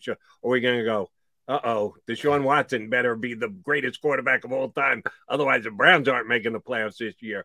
What do you think about Andrew Berry in Cleveland? Yeah, I mean, it'll be fascinating to see how their, the draft philosophy that the analytics folks love to talk about or whatever, whether it truly holds up in the second round, where the pool is slimmer, you're not picking at the top. There's this whole idea of you got to have this really high athletic spark score. You've got to be, below a certain age, 22, 21 and a half years or younger, what have you. And, you've got to have this, and that measurable wise respective to your position, and so far it's kind of held up, through the day 1, day 2 picks. But I'll be curious, without a first round selection, does that kind of affect things? They could use a defensive lineman. I think they still need a receiver. I would think they're still on the lookout for a versatile offensive lineman. I've heard another tight end, maybe. I mean, they've secondary, they've done a good job of addressing. So maybe that's a luxury pick there, but yeah, obviously any team without a first round selection, it's going to be a little harder, but this year's draft, I mean, like you guys said, there's not a lot separating the top 20, 25 players, in my opinion. And that means there'll be first round type talents in round 2. So at 44, maybe they get a somewhat of a scheme wrecker on the defense or something like that and do pretty well for themselves. Eric, you brought up an interesting point. I started to focus on a little bit more. There's a lot of older prospects in this draft because of the pandemic and guys getting the extra year. Absolutely. How much have you heard teams around the league talk about that? Guys being a little bit older, if you're going to be 24 versus 21. Yeah. How was that shifting decisions? Yeah. Pretty much any BYU or Utah prospect I've noticed this year. Some of the Mission guys, I saw a 26 in this year's class. That was, Britton Covey, I want to say, is like 25, whoever. But one other factor, too, is that technically speaking, in terms of numbers, this is one of the deepest drafts in NFL history. Yeah. Because of all the guys who stayed in school from the extra year eligibility. So I suspect, not to get away from your point, but I suspect the undrafted ranks are going to be stronger than normal this year, whereas in 2020, they were, a little bit leaner because there were no pro days and guys didn't know exactly what they were picking, stuff like that. But as far as the age thing, it's a little harder to find those 20-year-olds going to turn 20 at some point in the next 6 months. Felt like last year we had more of them. The 21-year-olds as rookies, that sort of thing. It's a factor. I'm sorry. It is not a end-all be-all factor. If you tell me that there's a generational talent who happens to be 23 and a half years old, and you're going to pass on him for a guy with upside who just happens to be, 18 months younger, I'd say you're kind of dumb. I'm sorry. I just don't – I get it. As a tiebreaker or as a one element in your scouting report, sure, it makes sense. I get it, but – and the younger you reach your prime seems to suggest longer, better, more productive careers. But I mean, outside of Cleveland and Minnesota, is it really like a prevailing, thing? I don't know. We'll see how it shakes out tonight. I need your opinion on one more player. John and I kind of talked this through earlier in the show. Evaluating Georgia defensive talent. John's line of thinking why it was difficult was, hey, they lose guys like Jermaine Johnson. I know. Because they're so deep and so talented. They can't get them all on the field. So how can you determine how good they are? I say they were so good this year, 3 and outs on most possessions. Yeah. You can only accumulate so many stats if you've got the other team punting after 3 downs. We know how talented the defense is. Jordan Davis, a kid the Eagles are certainly focused in on. Could he come down to 15? Would they have to trade up to get him? He only played like oftentimes 1 down. Right. They get a sack on first down. Oh, it's 2nd and 15. Jordan, get off the field. You're supposed to be playing against the run. We see how athletic he is. We saw what he did at the combine. His ability to make plays was handicapped by different things that John and I alluded to. How good is this kid going to be when he gets to the pros? Yeah. Finds the right spot. Is he going to be a 3-down player, a 2-down player, a Pro Bowl player, an all-time player, a big guy who eats up 2 blocks and never does anything else other than give us your scouting report on Jordan Davis? And there's a value there, too. And I love the point about the Georgia defense. It's hard to evaluate just how good are these guys when everyone is a future star, right? I mean, it's amazing to see what they had in 2020 and then what they had this past season. And, I mean, they had 6 draft picks on defense last year, right? 2, 1 late second or 1 late first round or 1 early second, I think. And, I mean, just unbelievable. And to think to lose Johnson to Florida State as well. But, Jordan Davis was, I thought, really eye-opening in 2019, disappointing in 2020, and then again, eye-opening this past season. And, the stats are pretty meager, as you guys pointed out. What does he have, like 13 tackles for loss in 40-something games, right? There's a stamina issue, no question about it. You cannot ask this guy to play 60 snaps a game. Most defensive tackles don't play that much anyway. Only a few rare ones do, like Aaron Donald and whatnot. I think he's going to be that 1st and 2nd down guy. I don't think he's going to be a part of a 2-minute defense, right? You don't want him huffing and puffing. At the end of that SEC championship game, I thought he was going to throw up on the field. He was out there more than he normally is, and they were just getting killed. They had to keep him out there. And, it just wasn't pretty. He also isn't a huge penetrator for all these athletic skills, right? I mean, you see him moving better laterally than you do knifing into the backfield. Occasionally he'll overwhelm the guy offline, but he's just like, he's not the unstoppable force. He's the immovable object, in my opinion. So, he's going to be scheme specific. He's on different than the Eagles have had at that spot, but boy, I mean, what a game changer he could be. I mean, it really does open up some real possibilities. And I mean, Nick Saban raved about him. He's gotten a lot of love from the right people in the NFL, I think, or in the scouting. He's a tricky one, but those skills are unusual. He really is, if he can live with the playing 25, 30, 35 snaps a game, he could be special. Follow him on Twitter at Eric_Edholm. Read him at Yahoo Sports, sports.yahoo.com. You can read Eric's mock draft. I see it up there, his final mock draft. I'll leave you with this, Eric. Yeah. Edge rusher's been a big deal here in Philadelphia. So the top 4, we talked about Hutchinson. We talked about Walker. No shot there. Yep. Probably 1, 2. Then there's Thibodeaux, Jermaine Johnson. We just talked about the former Georgia player transferred to Florida State. Those are the top 4 guys. How quick do you have them coming off the board? Yeah, I mean, it really is going to be tricky to figure out, where the 3rd or 4th ones go. I mean, obviously, there's still some debate about actually 4th and 3rd, 4th, 5th for that matter. There's still some debate how the Lions use that pick. But okay, let's assume that Walker, Hutchinson, and Thibodeaux, are off the board in the first 4 or so selections. Now, Thibodeaux could go a little later. I don't know that Jermaine Johnson lasts very long. I don't think he's getting to the Eagles. Let's just put that out there. Then you have a decision of, do we think George Karlaftis is worth a first-round pick? Some people would say yes, others a little less enthusiastic. Logan Hall's gotten some late buzz as a kind of a big base end, maybe more of a 5 technique, but he can kick inside too. And then on the other end, Arnold Ebiketie, not too far from you guys, I think has warmed, some evaluators' hearts, and to the point where he goes maybe a little higher than the people expect. There hasn't been that late buzz on him, though, so I think he might slip to day 2. So it's kind of a no man's land where they pick. And I would think that if they really, really like something, they're gonna have to be prepared to move up. But I think that may not happen unless some receivers. So day 2, guys like Dominique Robinson from Miami, Ohio, really like him. Kingsley Enagbare from South Carolina, I think he's really going to be good. Do you take a chance on Ojabo? Because knowing that he's going to be out for a while. That's going to be a fascinating landing spot too. I mean, there's some good talent here, but I think it does stretch throughout the draft. It just feels like where the Eagles pick right now is a little bit of a barren area for that value wise. All right, maybe the most important question we'll ask you today, as I know you are on top of things because you're as good at your job at what you do. They got weather issues at the draft tonight. Winds blowing 20 to 25 miles an hour. It's scheduled to be outside. It may have to be moved inside.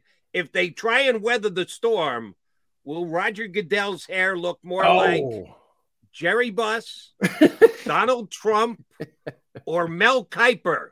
Couldn't move it in a wind tunnel even if you tried. What is the big Rodgers hair going to look like? You know what I'm picturing, guys? You remember, I'm sure it wasn't a great memory for Philly people, but when Jimmy Johnson won the Super Bowl, and I don't remember who was it, Leon Lett or somebody tried to mess up his hair, and it took some real digging, right? Like I'm almost wondering if Roger has some really expensive New York product that just kind of keeps it like tight, like that. Like the old leather glove, like a baseball glove just sitting on his head. And he can't get Mel's advice. Mel's not going to be there. That's right. Mel's remote. That's right. Mel's remote this year. So I don't know. I'd love to see it just kind of flap up like a trap door, though. That would be where Jody and I can help. It's not going to move. Yeah. It's not going to move. Guys, you can see my widow's peaks here. I'll be joining you in a couple of years, I think. At some point, yes, you will join us. But you got years to go, buddy. You're trailing us. You got a big time lead over us. You may not be Roger Goodell or Mel Kiper. I've been known to blow a lead or two, boys. I'm not the fastest guy. Great stuff. Appreciate you coming on board. Know it's going to be a busy day for you. Thanks for carving out the half an hour for us. Sorry it took a little while to hop on. Love you guys. We'll see you soon. Thanks, appreciate it. That's Eric at home. Does a great job for Yahoo Sports. As John mentioned, his final mock is up there. Even more interesting, find your favorite guys after today's proceedings. I'm always interested going into day 2. Day 1, everybody does their research. Everybody knows their players, except for Malik Willis. They all come from major universities that you had a chance to view on TV. Day 2, you got to pay attention to the guys who know their stuff, who know the guys who are going to slide in, and it's a little bit tougher on day 2 than it is day 1. We'll be back tomorrow to talk about day 2, but we got to still put a bow on the show for today's Birds 365. Is the biggest, most important draft in the history of this Philadelphia football franchise. The Jacob Media Sports 2022 NFL Draft Special.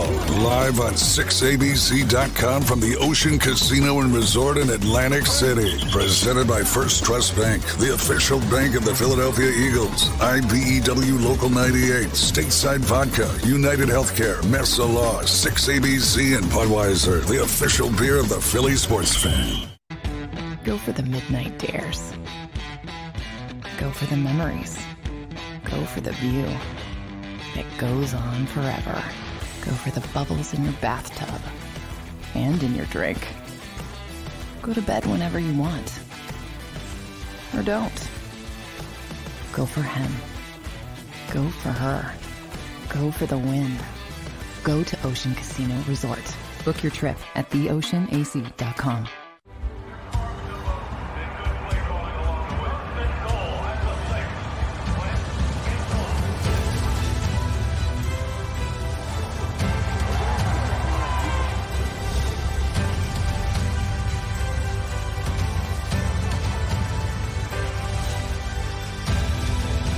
Field of life, First Trust Bank is there for you. Champions on 3. 1, 2, 3. Because Philadelphia dreams deserve a Philadelphia bank. All right, did you know I was the Mommy Slam Dunk champion? Really? Yes, really don't sound so surprised. Let's see it. Oh, you're ready. All right, here we go. Let's hear the crowd. So ready, go to left, fake a mom. Mama, go up, She did it. Again? You can't avoid gravity, but United Healthcare can help you avoid financial surprises by helping you compare costs and doctor quality ratings. United Healthcare. Uh-huh. At Stateside Vodka, every new customer gets the world's best rocks glass. Free. What's that? A rocks glass? You're telling me that bottle is cut in half? You could say that. Holy shit. The glass is for cocktails, right? It's for this, this, this, and that. Is the length of the glass equal to your... You betcha. But is it made out of... Glass? Yeah, okay, but is the rip... Smooth? Will you stop doing... That? I'm the professional here. And you're telling me I can get one of these glasses for free? That's right. One free rocks glass per customer with each first-time purchase of Stateside Vodka. All from the company that's highly awarded. 0 carbs, 0 sugar, and deliciously tasting vodka. So good, it just disappears.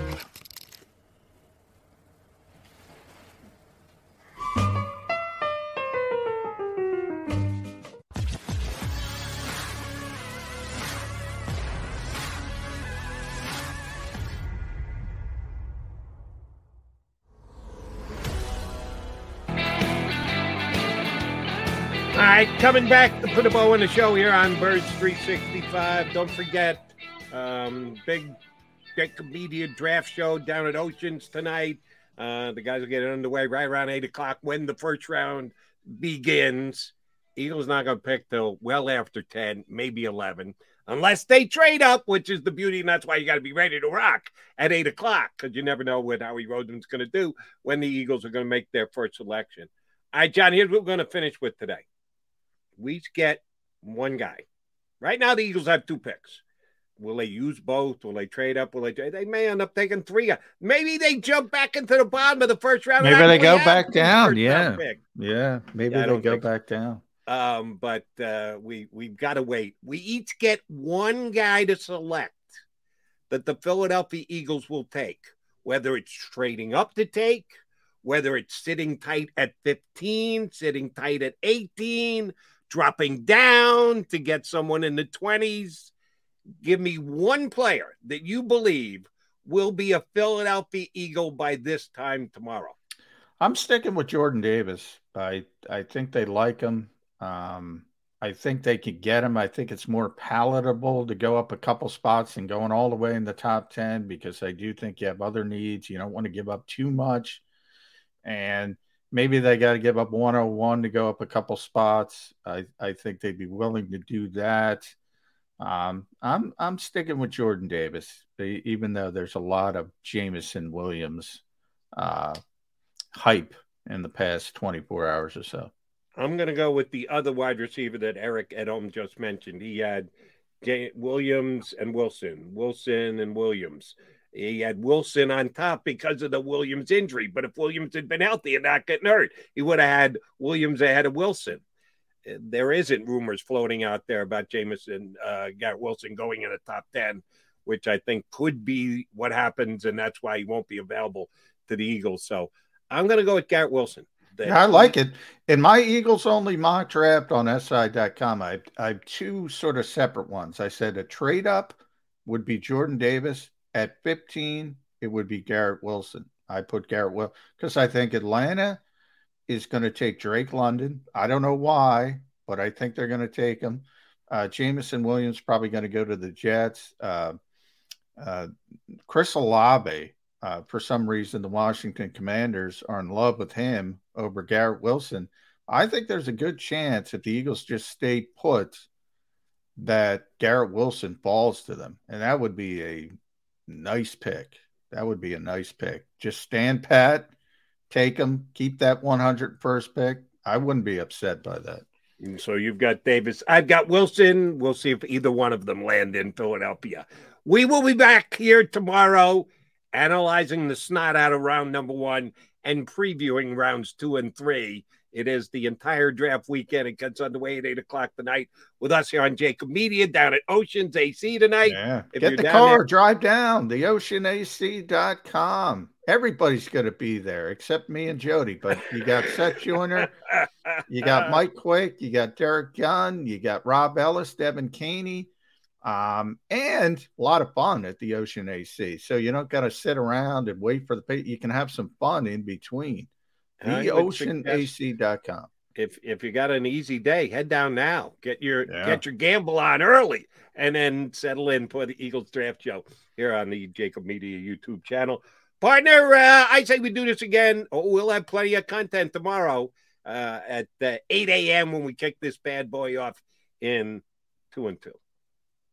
It's the biggest, most important draft in the history of this Philadelphia football franchise. The Jacob Media Sports 2022 NFL Draft Special. Live on 6abc.com from the Ocean Casino and Resort in Atlantic City. Presented by First Trust Bank, the official bank of the Philadelphia Eagles. IBEW Local 98, Stateside Vodka, United Healthcare, Mesa Law, 6ABC, and Budweiser, the official beer of the Philly sports fan.